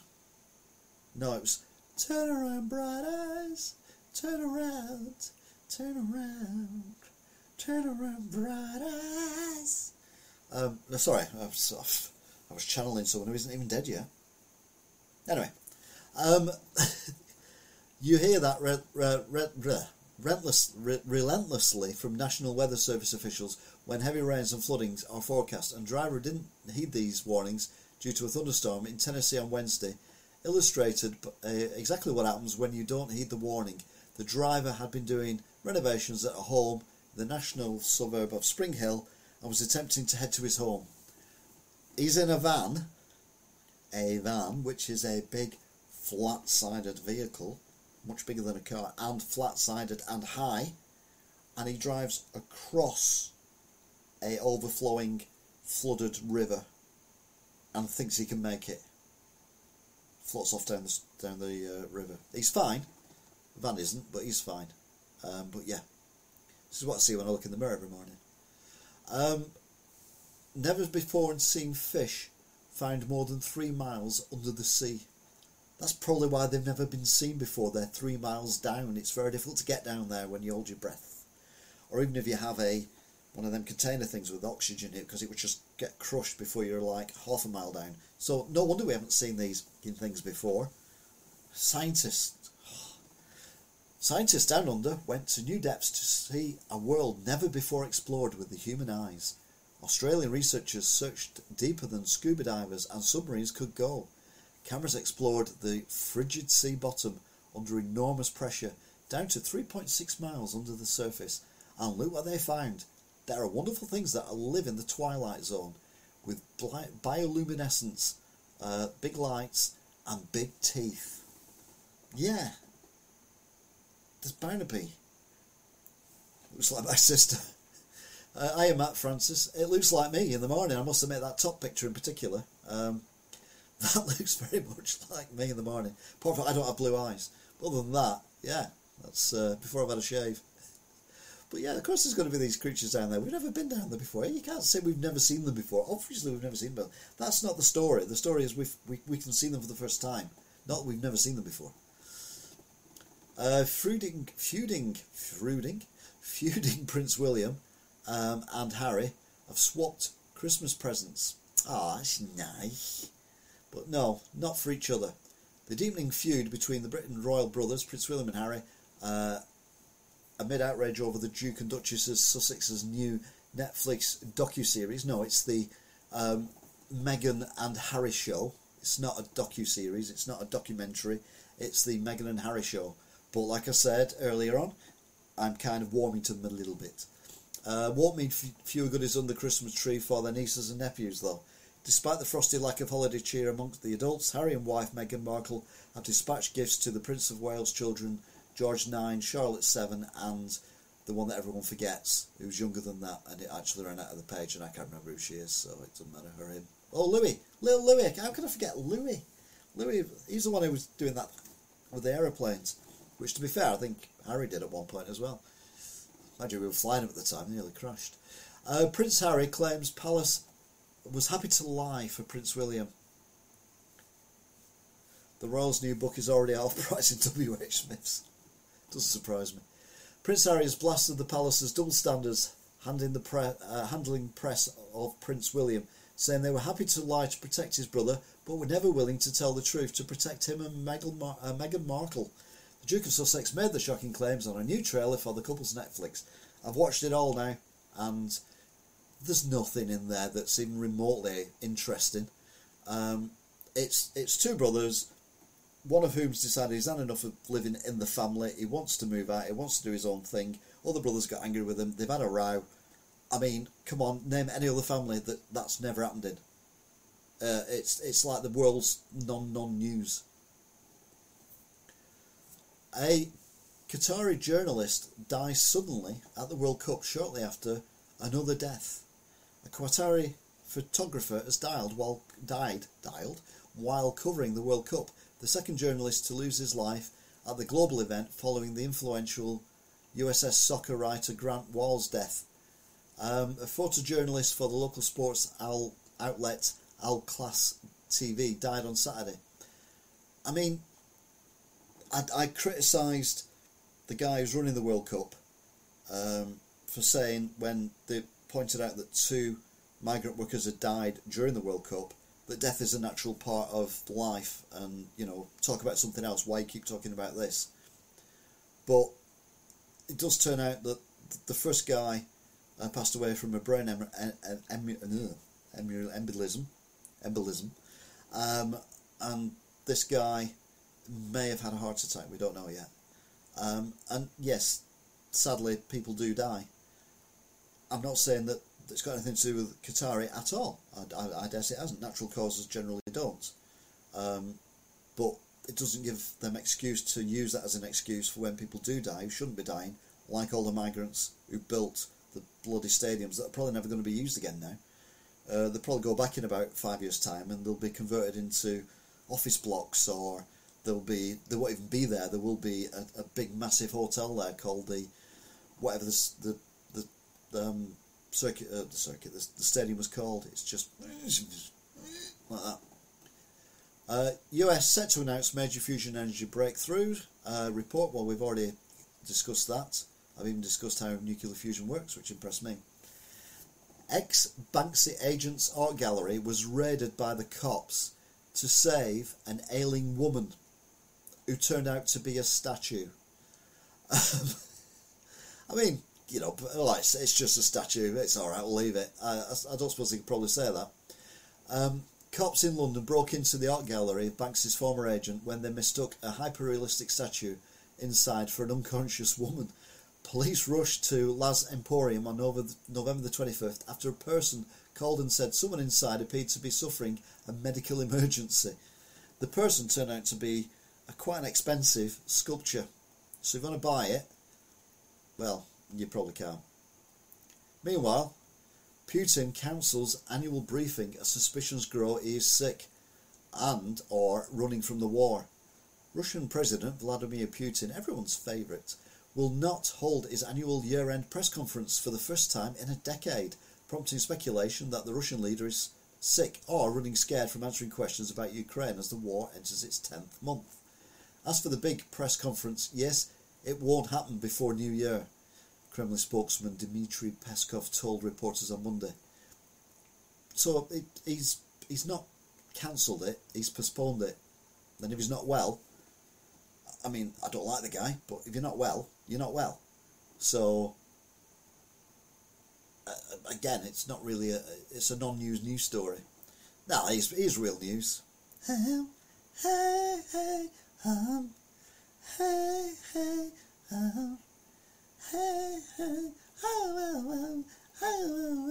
Kanye West is watching Groups 2022, Watchdog Groups 2022 Anti-Semite of the Year. His first award.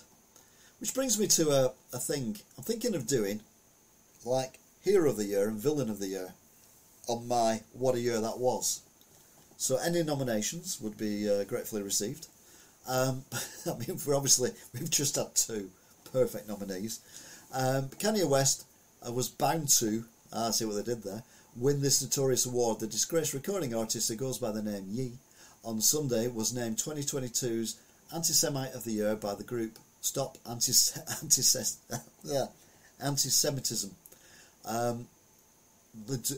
West, who's 45, notched up the dubious dishonour for relentless barrage of threats of violence, hateful conduct and hate speech against Jewish people.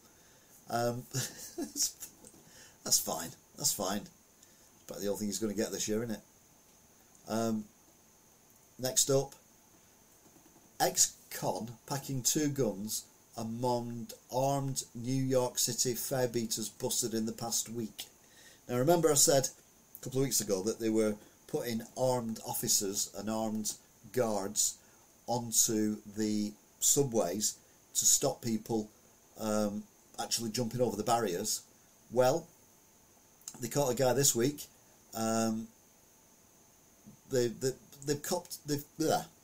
New York Police Department cops busted 4 subway fare beaters in the past week. 4 in the whole city, really? Each of them, including an ex-con, was packing 2 loaded pistols. Oh, okay then. Police sources said on Monday. One of the guys had only been out of state prison for just 4 months. And he was arrested on Tuesday after getting into a scuffle with transit cops at the Broadway and East New York subway. Why would you go to America now? I mean, seriously, the number of people getting shot, stood on street corners, from just stray bullets. It's like the Wild West at the minute. You just wouldn't want to go. America, wake the up. Just say. Philadelphia is forced to remove a box that hid the Columbus statue since the BLM protests. Philadelphia has been forced to uncover a statue of Christopher Columbus that had been hidden under a giant box since the height of the racial justice protests more than 2 years ago. The statue in Macaroni Plaza has been covered since June 2020. Marconi, not macaroni. When Progressive Mayor Jim Kenney announced plans to completely remove it as its protesters took to the streets after George Floyd's murder. But on Friday night, a judge ordered it to be uncovered again and left there, and it should be left there. There's nothing you can do to Christopher Columbus that's going to affect him in any way, shape or form. The only thing you can do is remind people of how they got there in the first place, and that was by slave trade, and these are the people who brought people here, and these are the people who made America what it is, but they did it on the backs of our forefathers, or your forefathers, obviously. And have another statue or something next to it, or maybe have some a statue next to it of slaves, just to, polar offset what's going on. But taking a statue down of someone who's been dead for hundreds of years doesn't solve anything. It's just hiding what has gone on in the past. And like I've always said, people will look at stuff today that we've done in 200 years' time and say, oh my God, that was sick and disgusting. How could people do that to each other? I mean, obviously, war and everything, we've always thought that. But, I mean, there'll be stuff that we do that we think is perfectly normal that will be frowned upon. I mean, they'd probably be like, God, how did people back then just have sex using their bodies and nothing else? Or whatever. It's just how the world goes on. We move on. Not necessarily rightly. But in this case, yes, rightly. We don't do slavery anymore. Or if we do, we try and start it. It reminds me of the man on the Ghost film, something like Not in My Carriage. Yeah, there is that bit as well. To be fair, I had to chop his head off because there was some writing above it, which was based at my phone. So that's why the heads are chopped off a little bit. Congress set to push back government shutdown deadline next week. Now, this is one reason why Keir Starmer is such a tosspot. Because last week, as we discussed, he was on about getting rid of the House of Lords and having an elected second chamber, which is complete bull. Because if it's done at the same time as a general election, that means whoever wins the general election is more than likely to win the House of Lords. So that means that there's nothing to stop them doing anything. So they can literally steamroll everything that they want, and there's no one there to object, because there's no one in the House of Lords that are going to say no to them, because they've got the majority there. They've got the majority in the House of Commons. They can do what they want. Vice versa, if it's every 2 years, then whoever gets in and gets power usually does badly at the middle elections or by-elections or even local elections, because whoever's in charge is always messing it up. Doesn't matter who they are. We've had it with Labour, we've had it with Conservatives, we've had it with Lib Dems, we've had it with everyone. Whoever's in government is doing it wrong. So everyone does a protest vote. So what would happen then is the House of Lords would then be voted for against whoever's in government. So at the moment, that would make that a Labour majority in the House of Lords, which means anything that the Tories wanted to do, Labour would stop, because it's a Tory thing that they're trying to do. So that wouldn't work either. The only way of doing it is to have people in there who are not elected but have been specially selected for their knowledge, expertise in various different walks of life, people who've proved themselves, not people who've just inherited a knighthood or inherited a lordship or whatever. That's complete tosh. You don't know what you live in a big mansion in the middle of a 500-acre estate. What do you know about a food bank? Or what do you know about working in a factory? Or what do you know about catching a bus? You just don't. So they should not be there. But there should be a select number of people in the House of Lords who have been chosen for the right reasons, who are not necessarily politically motivated either, i.e., they're not like massive Labour supporters or Conservative supporters. They haven't bought their peerages. They are chosen, and it is an honour to be chosen, blah, blah, blah. This is why, because in America, they're both voted for. And at the moment, Congress is... the House of Senate... Oh, I got it. The House of Senate and the Congress are opposing parties. So, if one wants to do something, the other won't let it. And it doesn't matter which way around it is, it's always been like this. But that includes paying the federal workers, the people who work for the police, the people who work for the fire brigades, the people who work for national parks, and that kind of thing, public workers. And they stopped the budget. And they've done it many times in the last 25, 30 years. And they stopped the budget, and people don't get paid. But they're still working, but they're not getting paid because they won't agree to pay them, because it's the Democrats who want to pay them, and we're Republicans, we don't want to pay them. But if it was Republicans, the Democrats don't want to pay it. And it's just... It just makes no sense. Anyway, they're heading towards that at the moment, but hopefully it will sort itself out. I'll be back. Oh no, I thought it was a Terminator. It's not. It's worse. It's Biden.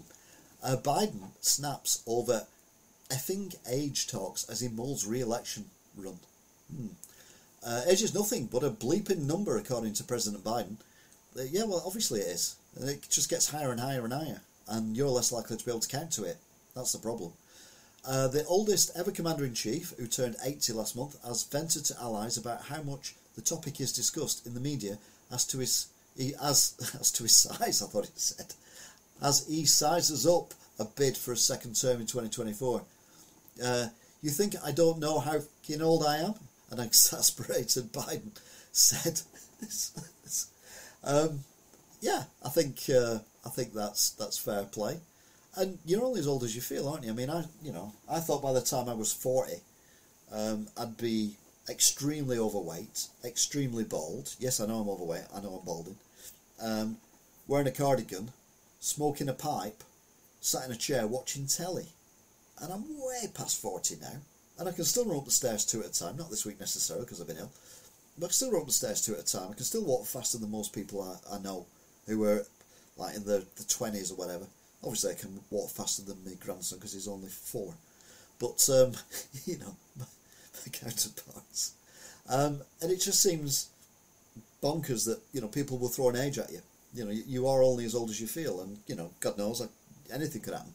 But I'd sooner be feeling young and being old than feeling old and being young. Anyway, New Yorkers grapple with 24% increase in breakfast ingredients. One thing I've noticed. I had 2 double sausage and egg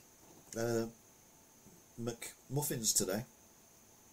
Nearly cost me £6 for 2. I'm like, what the? Everything's going up. But in New York, they're really, really upset that 24% increase in breakfast ingredients. You can't make an omelette without breaking the bank. See what they did there. I do love the New York Post for coming out with these quips. The most important meal of the day has become one of the most expensive, as prices for normal breakfast items such as eggs, butter, milk, coffee and bacon have soared to a combined 24% over the costs last year, according to new government data. The breakfast price bulge is making it hard for New Yorkers to feel the effect of a small decrease in inflation announced on Tuesday. We had a small decrease of inflation announced today as well. We're not going to notice it, but it's there. Yeah, everything's going up around the world. It doesn't matter what government you are. It doesn't matter. Even the communist countries are having problems. I mean, look at Peru. I know they're not communist, but they've had an overthrow of the government recently. You've got protests in various different countries around the world, including China. Everyone is struggling at the moment. But if we tell the RCN that New Yorkers' breakfasts have gone up by 24%, they'll want a 30% pay rise. Well, 29%. I was being a bit cruel then. I do apologise to the RCN. DeSantis wants a grand jury probe into COVID vaccine wrongdoing. And you're like, what? Florida governor, so an idiot, Ron DeSantis said on Tuesday that he would ask the Sunshine State Supreme Court to convene a grand jury to investigate any and all wrongdoing involving the use of COVID-19 vaccines in Florida. It is illegal to mislead and misrepresent, especially when you are talking about the efficiency of a drug, the newly re-elected governor said during a roundtable meeting with Surgeon General Joseph Lanapo and a number of other dignitaries. Right, so what did they say about the COVID vaccine that hasn't been right? They said you need more than one. They said it wouldn't cure COVID. They said it wouldn't stop you catching COVID. They said it would reduce your risk of being hospitalised and it would reduce your risk of dying, but it wouldn't stop them. So what have they lied about? Unless in America they've said something like it'll turn you into Superman and your gentleman's area will grow another extra 2 inches for each one you have. In which case I'd have been injected. I tell you, I could do with 2 inches. Meanwhile, in Ukraine, the USA is prepping to send Patriot missiles defence system to Ukraine. Now, I think they need this now because of, like I said before, these drones that are coming in from Iran. they're not coming from Iran, but they've been bought from Iran, and then they've been fired into Ukraine from Russia land. The US is finalising plans to send Ukraine Patriot missile defence system in what would be Washington's biggest contribution yet to Kyiv's air defence against Russia, according to CNN. Under a regular barrage of Moscow missiles and drone strikes, Ukraine has been asking the US to send the advanced long-range air defence system to protect the skies above the country. We should send them everything. And if you remember a few months ago, one of their guys said, send us stuff that you're developing. We'll test it for you in real situations. Rather than testing it on military grounds, we'll test it. And if it doesn't work, it doesn't work. But at least you know it doesn't work. And if it does work, we've got weapons that we can, fight back with. So, yeah, give them Patriots. Give them all your Patriots. Well, maybe not all of them. Now, this guy, I've never heard of him till this week. Bankman-Fried. I mean, what kind of name is that? Allegedly had a group chat with FTX Inner Circle called Wire Fraud. Now, this guy, who looks like he's escaped from somewhere that he shouldn't have escaped from, and you can take that however you want, because there could be many places he should be, just by looking at him. He once had a private chat group with his inner circle of when he was the FTX boss, named Wire Fraud. The then-held crypto billionaire, there you go, used a dubious name for a group chat on Signal along with FTX co-founder Zaxio Gary Wang and engineer Nasheed Singh. Someone with a normal name. Another Wire Fraud user was allegedly Bankman-Fried's ex. I mean, why? Never trust anyone with a really bad haircut to run a business.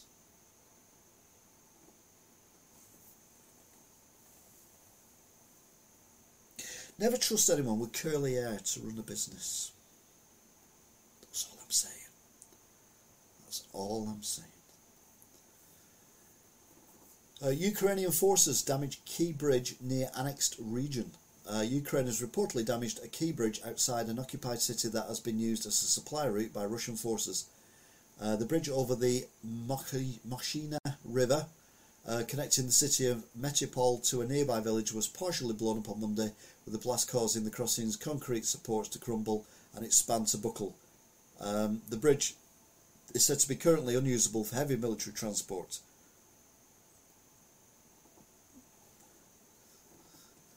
I don't think that's a funny story. It's a very sad story.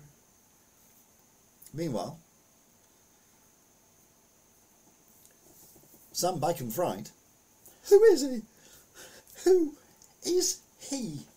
Oh, sorry, I was channeling Big Brother contestant Nicola then. I do apologise. Who is he? Fallen FTX mogul Sam Bankman-Fried appeared in court in the Bahamas on Tuesday after he signalled he planned to fight extradition to the US, where he faces a slew of federal charges, including fraud, making illegal campaign contributions. The 30-year-old accused crypto crook appeared relaxed and wearing a blue shirt and a heavily guarded court in the capital Nassau. Did Nassau get destroyed at some point? I can't remember. Anyway, back to our favourite president. Biden falsely says... Biden says something incorrect? Surely not. Oh yeah, hang on a minute. Biden falsely said that he cut national debt by $1.7 trillion, which is impressive. But it actually increased it by $3.7 trillion. President Biden wrongly claimed on Tuesday that he lowered the national debt by that amount, when in fact the debt grew by nearly $3.7 trillion during his first 23 months in office. Biden made the error while using the term deficit and debit interchangeably during remarks touting the slight decline in the annual inflation rate to 7.1% in November. So, it must be good to have someone as level-headed. And mind you, he's still not Donald Trump, so no matter what. Biden hails 7.1% inflation, warns prices going to take time to go down. That's the thing with inflation, isn't it? Things go up, but they never go down. But that's because wage rises are going up. So what's the point of dropping things when people can afford them? But that means if people can afford them, they're going to buy them at that price, which means people who can't afford it are going to get poorer. Stop asking for stupid wage rises, world. President Biden celebrated a slight decline in the rate of annual inflation to 7.1%, while warning a return to normal rates around 2% was going to take some time, and there may be setbacks along the way. Biden spoke after new data showed annual price increase cooled in November, continuing a gradual deceleration from a peak of 9.1% in June, while staying much higher than it has been for many, many years. So yeah, Biden's happy. Oh, for God's sake. Sam Bankman-Fried hit with 8 criminal charges, including campaign donation violations. The charges include allegations that the Democratic darling broke campaign finance laws with big money donations. The 8-count indictment from the US attorney from the Southern District was unsealed on Tuesday, just hours after the fallen FTX mogul was also charged by the SEC and awaited a court appearance in the Bahamas. So they'll be going backwards here, but it doesn't matter, because I still don't know who he is, and I still don't really care, I'll be honest.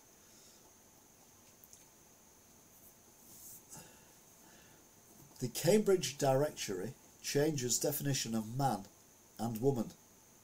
Whoa, what's going on here?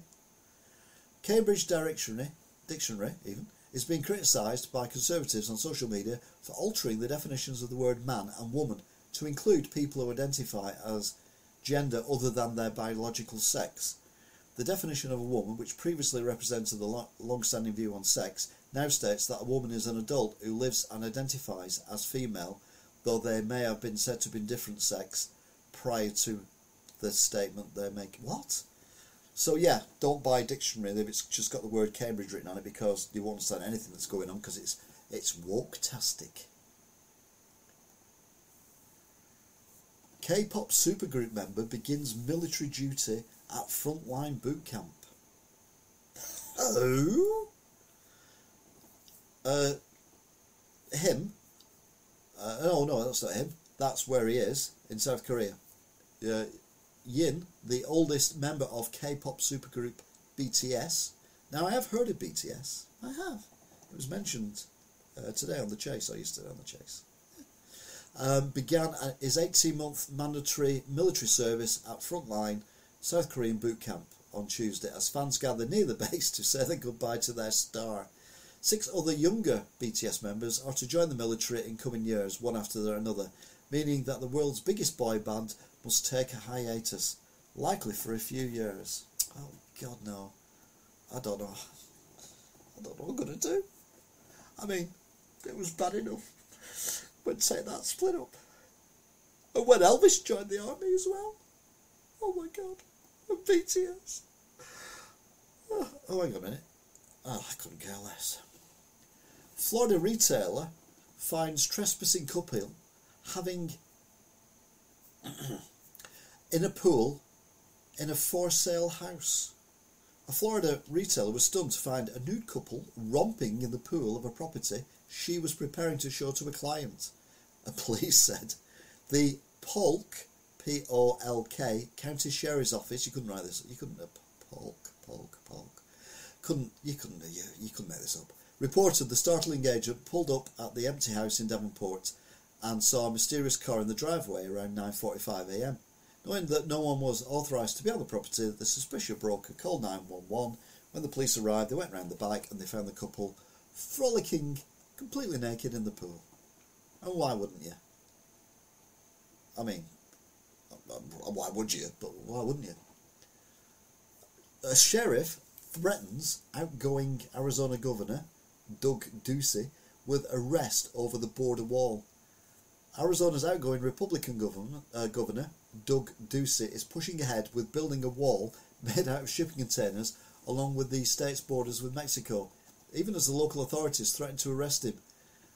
He began erecting, I think he ordered the erection of these double-stacked shipping containers along the border in Myanmar in the summer this year to fill the crossing points popular with illegal immigrants. So, and he's following President Trump's maps where he marks on where the danger points were, where people are crossing. So he's not making a solid wall, he's just put it in the bits where Trump said people crossed. Because if you put something across a bit where people are going to cross, well, they won't be able to cross, will they? No, not there anyway. They just walk around it. White House rips disgusting Elon Musk for prosecute Fauci tweet. I was like, what? See, Musk is becoming a bit of a idiot as well, isn't he? I say becoming. We're noticing more that he's an idiot. White House press secretary has slammed the Twitter CEO, Elon Musk, on Monday for what she called his disgusting tweets calling for Dr. Anthony Fauci to be prosecuted for allegedly lying to Congress and potentially causing the COVID-19 pandemic. Yeah, brilliant. Elon Musk, you are right. That one man caused the entire pandemic. How do we not know? Thank God you're here. Oh, bring back Trump. Oh, God, Trump. Voters have lowest opinion of Donald Trump since 2015, poll shows. Oh, well, that's all right then. Former President Donald Trump's favourability ratings have plummeted to its lowest point in 7 years as he embarks on his 2024 White House run, according to a poll released on Wednesday.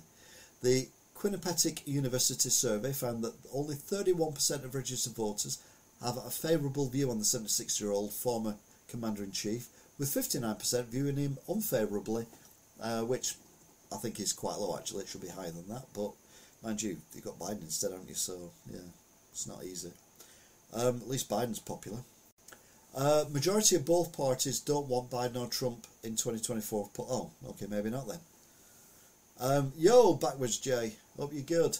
Out of the old is what voters in both parties are saying about the potential. Out with the old is what voters in both parties are saying about the potential 2024 president matchup, according to new poll. Majority of registered voters in both the Democratic and Republican parties don't want either President Biden or Donald Trump to be their 2024 party standard bearer.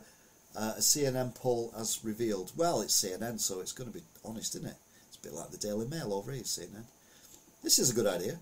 You know, they're making old school buses redundant now, and they're making new super safe school buses for kids to go in, and school buses everywhere because there's that many distances to travel to school and everything.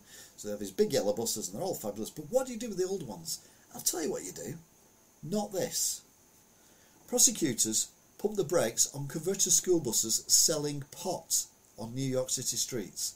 That's right. They've been converted into marijuana dens, or stalls or shops, whatever you want to call them. Now that's what you call a magic school bus, is the headline. Queens prosecutors put the brakes on an illegal marijuana operation that was allegedly peddling Beach Boys Buds, a brand of weed, out of a multicoloured converted school bus. The Post has learned the bus, decked out in Jamaican Rastafarian colours of green, yellow and red, and still equipped with a traditional stop sign, was doing a roaring trade on Rockaway. I bet people were rocking away to it. But yeah, that's a brilliant idea. Let's use school buses to sell drugs, even legal ones in America. Talking of one extreme to the other, New Zealand have passed a law to stamp out smoking completely. Our old buses were a Pacer BR Class 142. Oh, they were fantastic buses then. Yeah, we had that. We've only got rid of them recently. If you don't know what we're on about, look it up. It's amazing, the British railway network using buses. It's not even a lie. The Kiwis are going smoke-free. New Zealand passed legislation on Tuesday banning the sale of cigarettes for future generations. Under the new law, New Zealanders born after January the 1st, 2009 will be barred from ever purchasing tobacco products. The unique plan is to eradicate smoking from the Pacific Island, would then gradually raise the minimum age a person could legally buy tobacco every year, meaning that in 50 years' time a person would have to be 63 years old to buy a pack of cigs. I love the bounce on the gangway. I love the seats, the fact they were just like, well, they were bus seats, weren't they? But you're on a train, which is going a little bit quicker. But yeah, I think it's a brave idea. I think it's a good idea because the kids at the moment are only 13, which means technically they shouldn't be smoking anyway. I know a lot of people start smoking before 13, but the older they get, so by the time they're in the 20s, that means anyone under that age won't be able to smoke. By the time they're in the 30s, no one under 30 will be able to smoke. By the time they're in the 40s, no one under 40 will be able to smoke. And would it even be worth selling cigarettes to people just over the age of 40 in your shop? So you're going to reduce the amount of cigarettes you've got. By the time they get to 50, no one under the age of 50 can buy cigarettes. So I think it's a decent plan. Whether it's going to work or not, or it just shoves it underground, I don't know. But yeah, it's an interesting idea, and I think it should be tried everywhere. Now, this was a success story, but the problem is, when Ukraine has a success story, Putin spits his dummy out. Moscow swarmed Kyiv with the suicide drones on Wednesday after weeks of smaller-scale strikes, but the Ukrainian Air Force reported all 13 of the Iranian-made drones were shot down. The explosive-laden craft fell into the capital city's central district, with at least 2 governmental buildings sustaining damage, but no casualties were reported. So you're like, yeah, well done. But then he sends 70 over today, doesn't he? Because he spat his dummy out, so he's gonna throw his dummy drones at you because you've upset him, because he's not having his own way. What a shame. GJ Stephen Twitch boss was dancing in the new $4 million home days before suicide. Now, this is a tragic case. I mean, we always say men should talk about their mental health, and I do indirectly, but I try and talk to people about their mental health a lot, because just talking about it, I know you're talking about it kind of releases things going on in your head, and it doesn't solve the problem, but it can ease the pressure on you. So just days before Stephen Twitch boss, known as DJ on the Ellen DeGeneres show, tragically took his own life, he was seen dancing and smiling throughout his California home.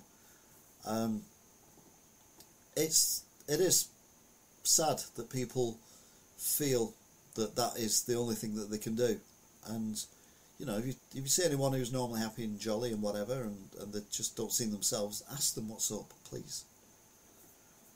Right, from one extreme to the other. Manhattan Transport Authority are exploring pee detection technology to spot urine-soaked elevators. It's the number one priority, apparently. Urine detection technology could be coming to the yellow-soaked elevators of the Big Apple's massive subway system, a top transport official said.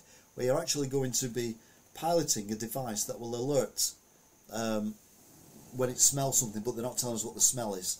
It will alert our cleaners about a potential lack of cleanliness in elevators. Now, that's the lifts, isn't it? I'm lucky I don't have the best sense of smell, so I've been in very few lifts where I've gone, "Phew, that stinks." But I've never been in a lift where I thought, how desperate I am, I'm going to have a pee in a lift. Let's be honest, most lifts have cameras in now anyway. So, it's not going to work, is it? Anyway, what you need, superpowers or something like that, to be able to sniff out someone who's peeing and then just go and tie a knot in it or something. Oh, here we go, Donald Trump. Donald Trump teased a major announcement with superhero cartoon video. The Donald to the rescue. The former President Donald Trump teased an upcoming announcement with a superhero-themed video on Wednesday, baiting his Truth Social followers with a promise of major announcement the following day. In the 15-second clip, the 76-year-old Trump told viewers that America needs a superhero. Fantastical music blared as the screen cut away to an animation of the former president ripping his shirt open to show his chiseled body and a lycra top with the word letter T written on it. Anyway, what was the big announcement? That was it. He's made himself into a superhero cartoon thing. Yeah, that's what we need, Donald. Biden demands sequential guilt on 10th anniversary of Sandy Hook Massacre. I cannot believe Sandy Hook Massacre is 10 years ago. Genuinely, I cannot get it in my head that is 10 years ago. At the most, I'd say it was 5 years ago. It can't be 10 years ago. I'd be shocked saying it was. I know You've Laid was a few months ago, but 2 or 3 years ago, 10 years ago. President Biden said on Wednesday there should be societal guilt on the 10th anniversary of the Sandy Hook Elementary School massacre for the failure of legislation to ban assault weapons. 26 and 27-year-old, 26 and 7-year-old, what?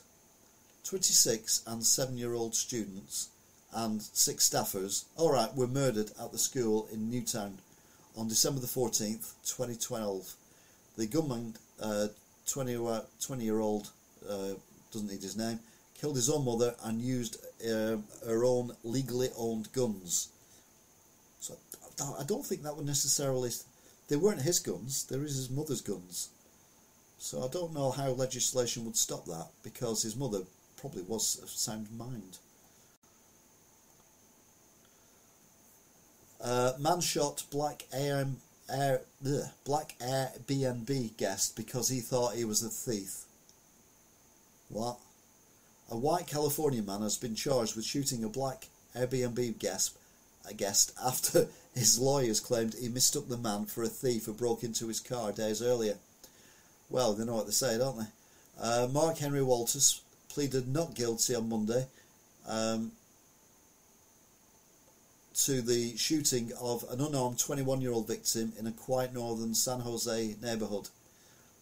Walters initially bailed out of custody but was ordered back to jail by the judge because he was showing no remorse whatsoever. So yeah, basically he saw a black guy, thought that's the guy who robbed my car. He was a guest in the same building they were in, and he shot him. Brilliant. Putin readies massive Yars nuclear missile capable of hitting the USA and UK. Russian tyrant Vladimir Putin, spoiled dummy guy, has reinserted his nuclear threat against the West by appearing to prepare a massive nuclear missile that is capable of hitting both the USA and UK for combat use. Footage released on Wednesday shows the installation of a massive Russian Yars rocket into a silo at the Kolensk military compound in the Kaluga region of southwest of Moscow. I played a game that was called Kaluga. It was actually quite scary. Didn't have any missiles in it though. Don't think we need to worry. You're alright. Oregon Governor Kate Brown commutes state's 17 death sentences. So there were 17 death sentences. She's commuted all of them. She's outgoing, and she signed an order on Tuesday to commute the death sentences to all the inmates on death row, which means they will now be life with no chance of parole, but no executions. And don't think that's necessarily a bad thing, I'll be honest. What could possibly get worse for Elon Musk? Oh yeah, Twitter not paying the rent on their San Francisco headquarters, selling office equipment as Musk cuts costs. What is this guy on? He's bought for, what was it, $33 billion Twitter, and he's just running it into the ground. Twitter has been skipping rent payments on its San Francisco headquarters and putting up office supplies for auction under new CEO Elon Musk as the social media company looks to strengthen its financial position. Twitter hasn't paid rent on its San Francisco location or any of its global offices for weeks. Yeah. It's scary. I mean, okay, you need these people who are a little bit to invent things, but we don't need them kind of running the country. A real-life Hamburglar wanted for snatching nuggets and burgers from New York City McDonald's. What? A real-life Hamburglar is wanted by police for stealing more than 24 nuggets and 2 double cheeseburgers from a Bronx McDonald's in knife-point robbery last week. I mean, you've got to be desperate to use a knife to get your burgers, but when you do, only to take 2 double cheeseburgers and 24 nuggets seems a bit of a waste. The alleged thief threatened staffers inside the Mount Eden eatery with a knife before casually heading behind the counter and helping himself to the fast food at around 4:30 p.m. Yeah, well, that's one way to get them cheaper, but don't do it. It's wrong on multiple levels. the nuggets aren't the best, and you could have had 2 double quarter pounders with cheese. Oh, the fillet fish. Oh, don't even get me started on the fillet. Hang on, I'm going to be sick.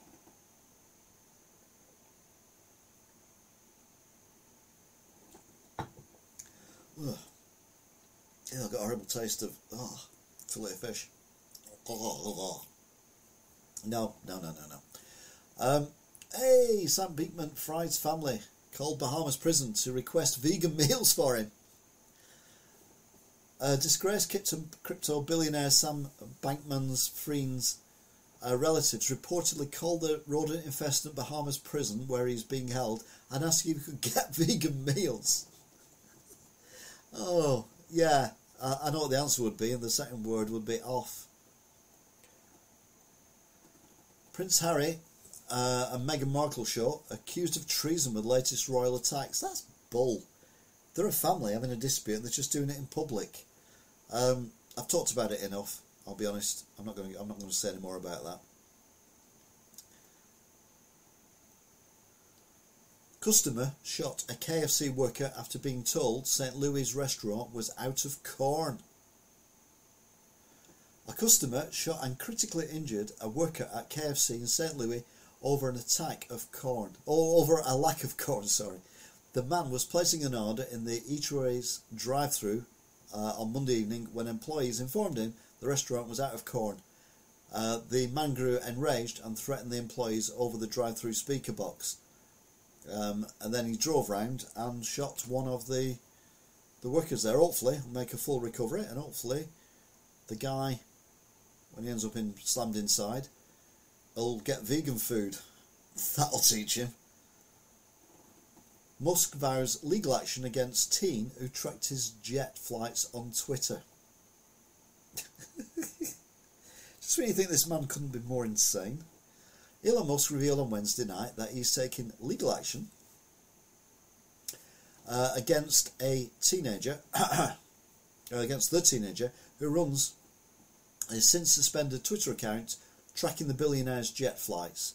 The Twitter CEO made the announcement after implying the jet tracking account operated by Jack Sweeney, a University of Central Florida freshman, was to blame for a Tuesday stalking incident when someone followed Musk's family.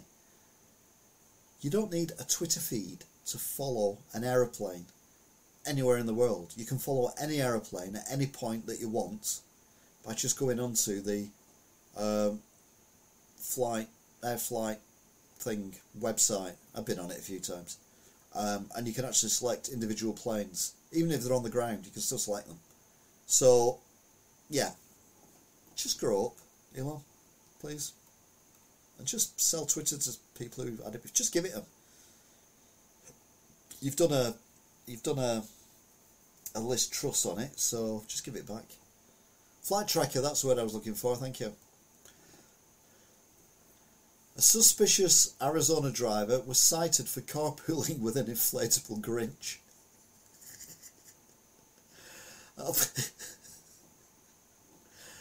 Genius. If you don't know what carpooling is, it's where you're allowed to drive in the equivalent of a bus lane in America, as long as you've got someone in your seat next to you, so you're not driving on your own. So that means instead of using 2 cars, you're only using 1 car. And the idea is you pick up someone who you work with from the house, and then you're both driving together in 1 car. And cameras check that when you're in that lane, there are 2 people in the car. Well, this camera checked, and there was it looks like a small child, I'll be honest, with that little hand and a little arm, and an octopus thing, which I recognise because my grandkids have got them, and an inflatable Grinch. So technically, sharing the car with 3 people. But apparently that doesn't count. There are people who've put mannequins in there before now, and various other things to look like people. But it's Christmas, isn't it? Why not?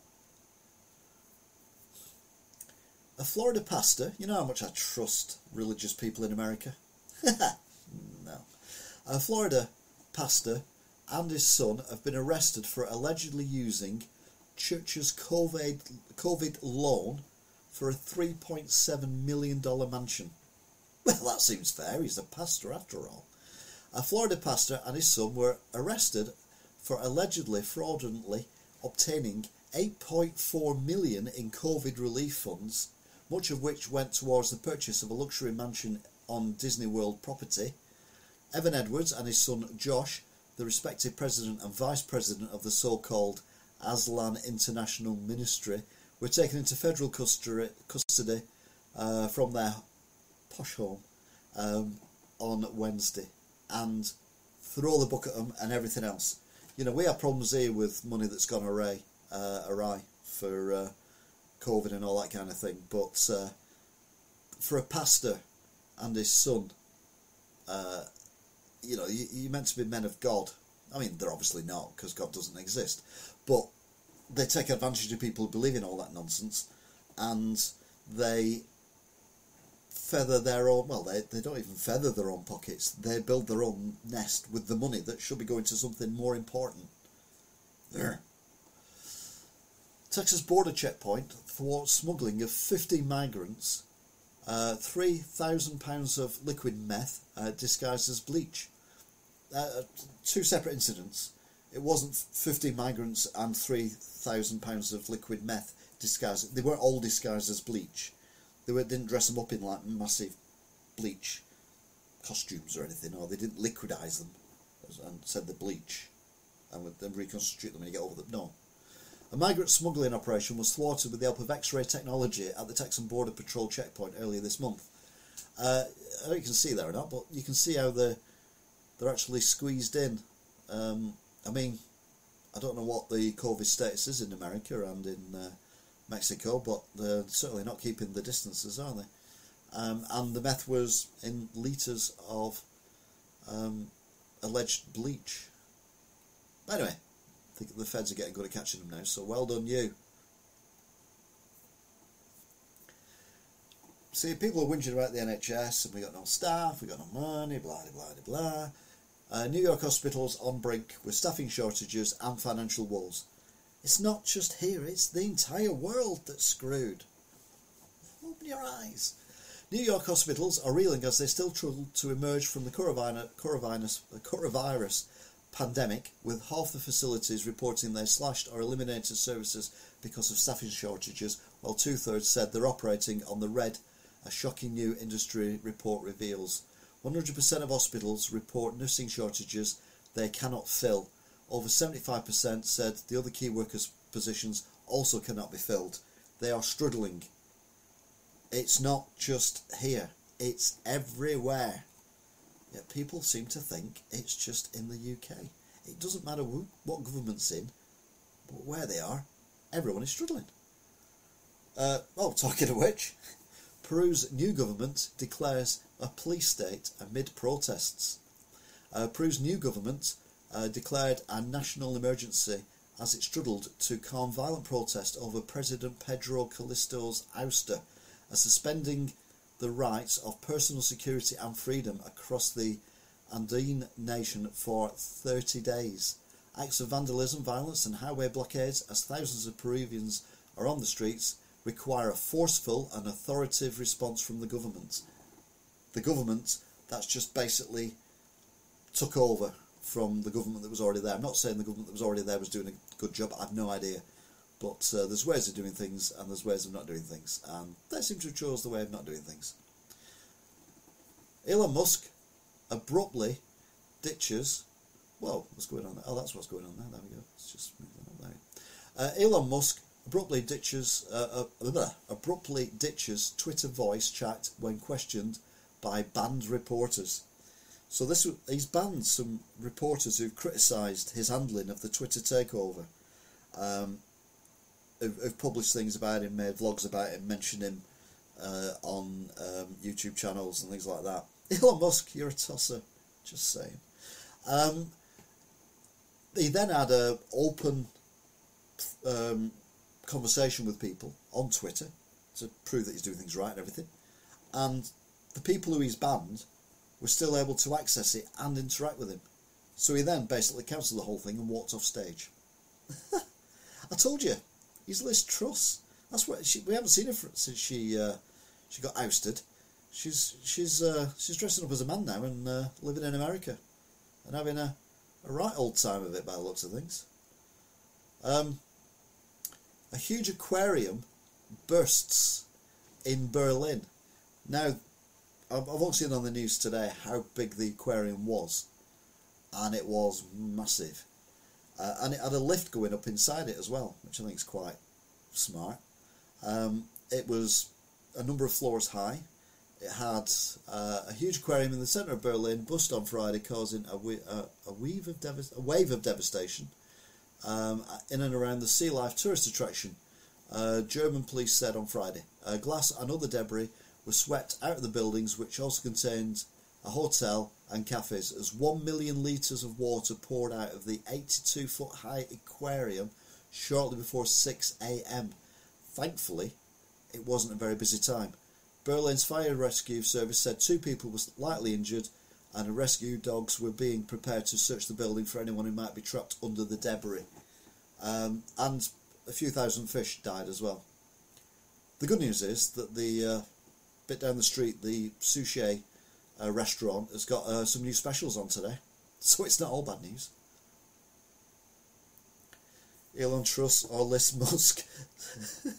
Oh God, that's just, oh God. No. For hom and for fom. Senate passes stopgap funding bill to prevent government shutdown. Hurrah! So the Senate finally agreed to pay its workers while there's a cost of living crisis going on. Oh, thank God for that. Meanwhile, Elon Truss. This is what I was on about. Twitter appeared to suspend the accounts of at least half a dozen journalists late on Thursday, including some who had been critical of Elon Musk and his $44 billion takeover of the social media platform. A number of accounts suspended belonged to the journalist who recently covered the dispute between Musk and Twitter. That was the going backwards here, aren't we? Never mind, doesn't matter.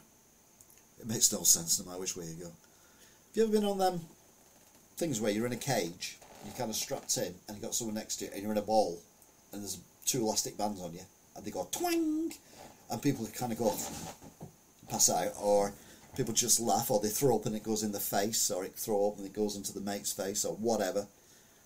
Well, I can't imagine anything worse than this one, where I haven't got an image of it actually, but one of the cables snapped when it was flying up, so it was left dangling at a really weird, awkward angle, and with 2 people inside it.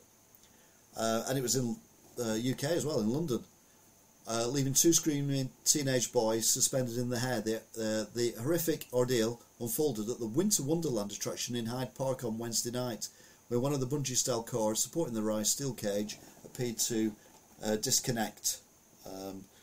Don't think the lads were too badly hurt, but I can imagine there'd be a change of underwear required, not only for them but for the families as well, I would have thought.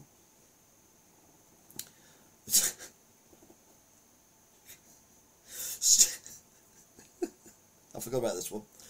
Students are banned from taking photos of a trans teacher with Z-sized prosthetic breasts. So what have they done? They've took a picture of her. Snapping shots of a school teacher's Z-sized breast implants is X-rated and penalised at Canadian high school. Students at Halton School District have been threatened with suspension for taking any photos or videos of Oakville Trafalgar High School teacher Kyla Lumix, who regularly seen at the school with a massive chest and blonde wig. Parents told the Toronto Sun, yet video circulating last week of the teacher walking around. It's like, yeah, you know, I know we said before about the male, women, men thing and all that kind of stuff, but as I've always said, you can choose to be who you want to be, and you can identify as who you want to be. What I don't agree with is forcing people to identify and to fit into boxes. You don't have to fit in a box. The one thing I would say is male, female, but if you want to be transgender, that's fine. If you want to be gay, straight, bisexual, asexual, all fine. If you want to be any religion you want, or like me, no religion whatsoever, atheist, that's fine as well. Just don't try and shove it down your throat. Ooh, missus. Ooh, missus. But yeah, it's you can't work in high school and have false bosoms and not expect attention. Now, I'm not sure whether they're implants or whether they're not implants, because I didn't want to read any more than what I've read. But again, that's the personal choice of the individual, which again I have no problem with. But you can't then say you can't do this, you can't do that, because you're obviously I don't know. Let's say there's no right or wrong answer, is there really? I suppose if you think about it. But yeah, that was the cutest thing we're going to have this week. There's no cute animals this week. These lawmakers probing FTX's collapse got donations from Sam Bankman-Fried and cronies. So this company that's accused crypto crook Sam Bankman-Fried and his FTX associates pumped nearly $95,000 in donations at least 11 members of the House of Financial Services Committee ahead of the 2022 midterm elections. So basically, all the people looking into the inquiry into whether or not this guy is a bad guy or a good guy have all been given money by him. Seems legit.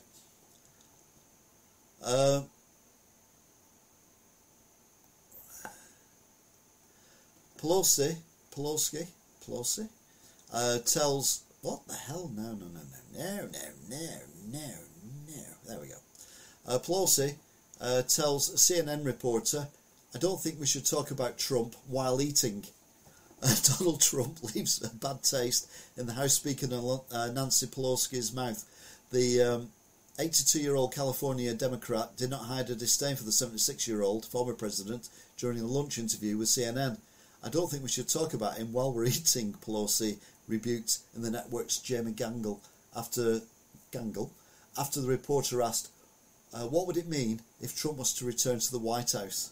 She replied, I don't think we should talk about him while we're eating. Fantastic. That's shoved down your throat even if the opposite side of the road. Yeah. To be fair, it looks like Nancy Pelosi. She's just walked past the table while they're eating. The gadoosh. But yeah. Anyway, that is it for today. Another mammoth one. Well, there was 104 items to get through, so I suppose it was going to take a while. I'm going to leave my image though, my favourite image of the day. If you weren't here earlier on, a bus company said it had to cancel a service due to operational difficulties. And it also said that the route, on a route, but didn't say exactly what the difficulties were. And then they've took this picture and said, we reckon we've figured it out. It's one of their buses that's completely blocked the lane, obviously black ice or whatever. So, yeah, I'm going to leave that as my image of the day, because it basically is recreating the green thingamabobby shipping container in the Suez Canal. Green Earth, green summer. Yeah. And it's just completely blocked the road, which is hilarious. I don't know how the hell they're going to get that out of there, because that is a proper wedgie job. They might have to get a crane and lift it up. That's a pacer, just stuck in the trees. Yeah, maybe it was trying to get back on the railway track again.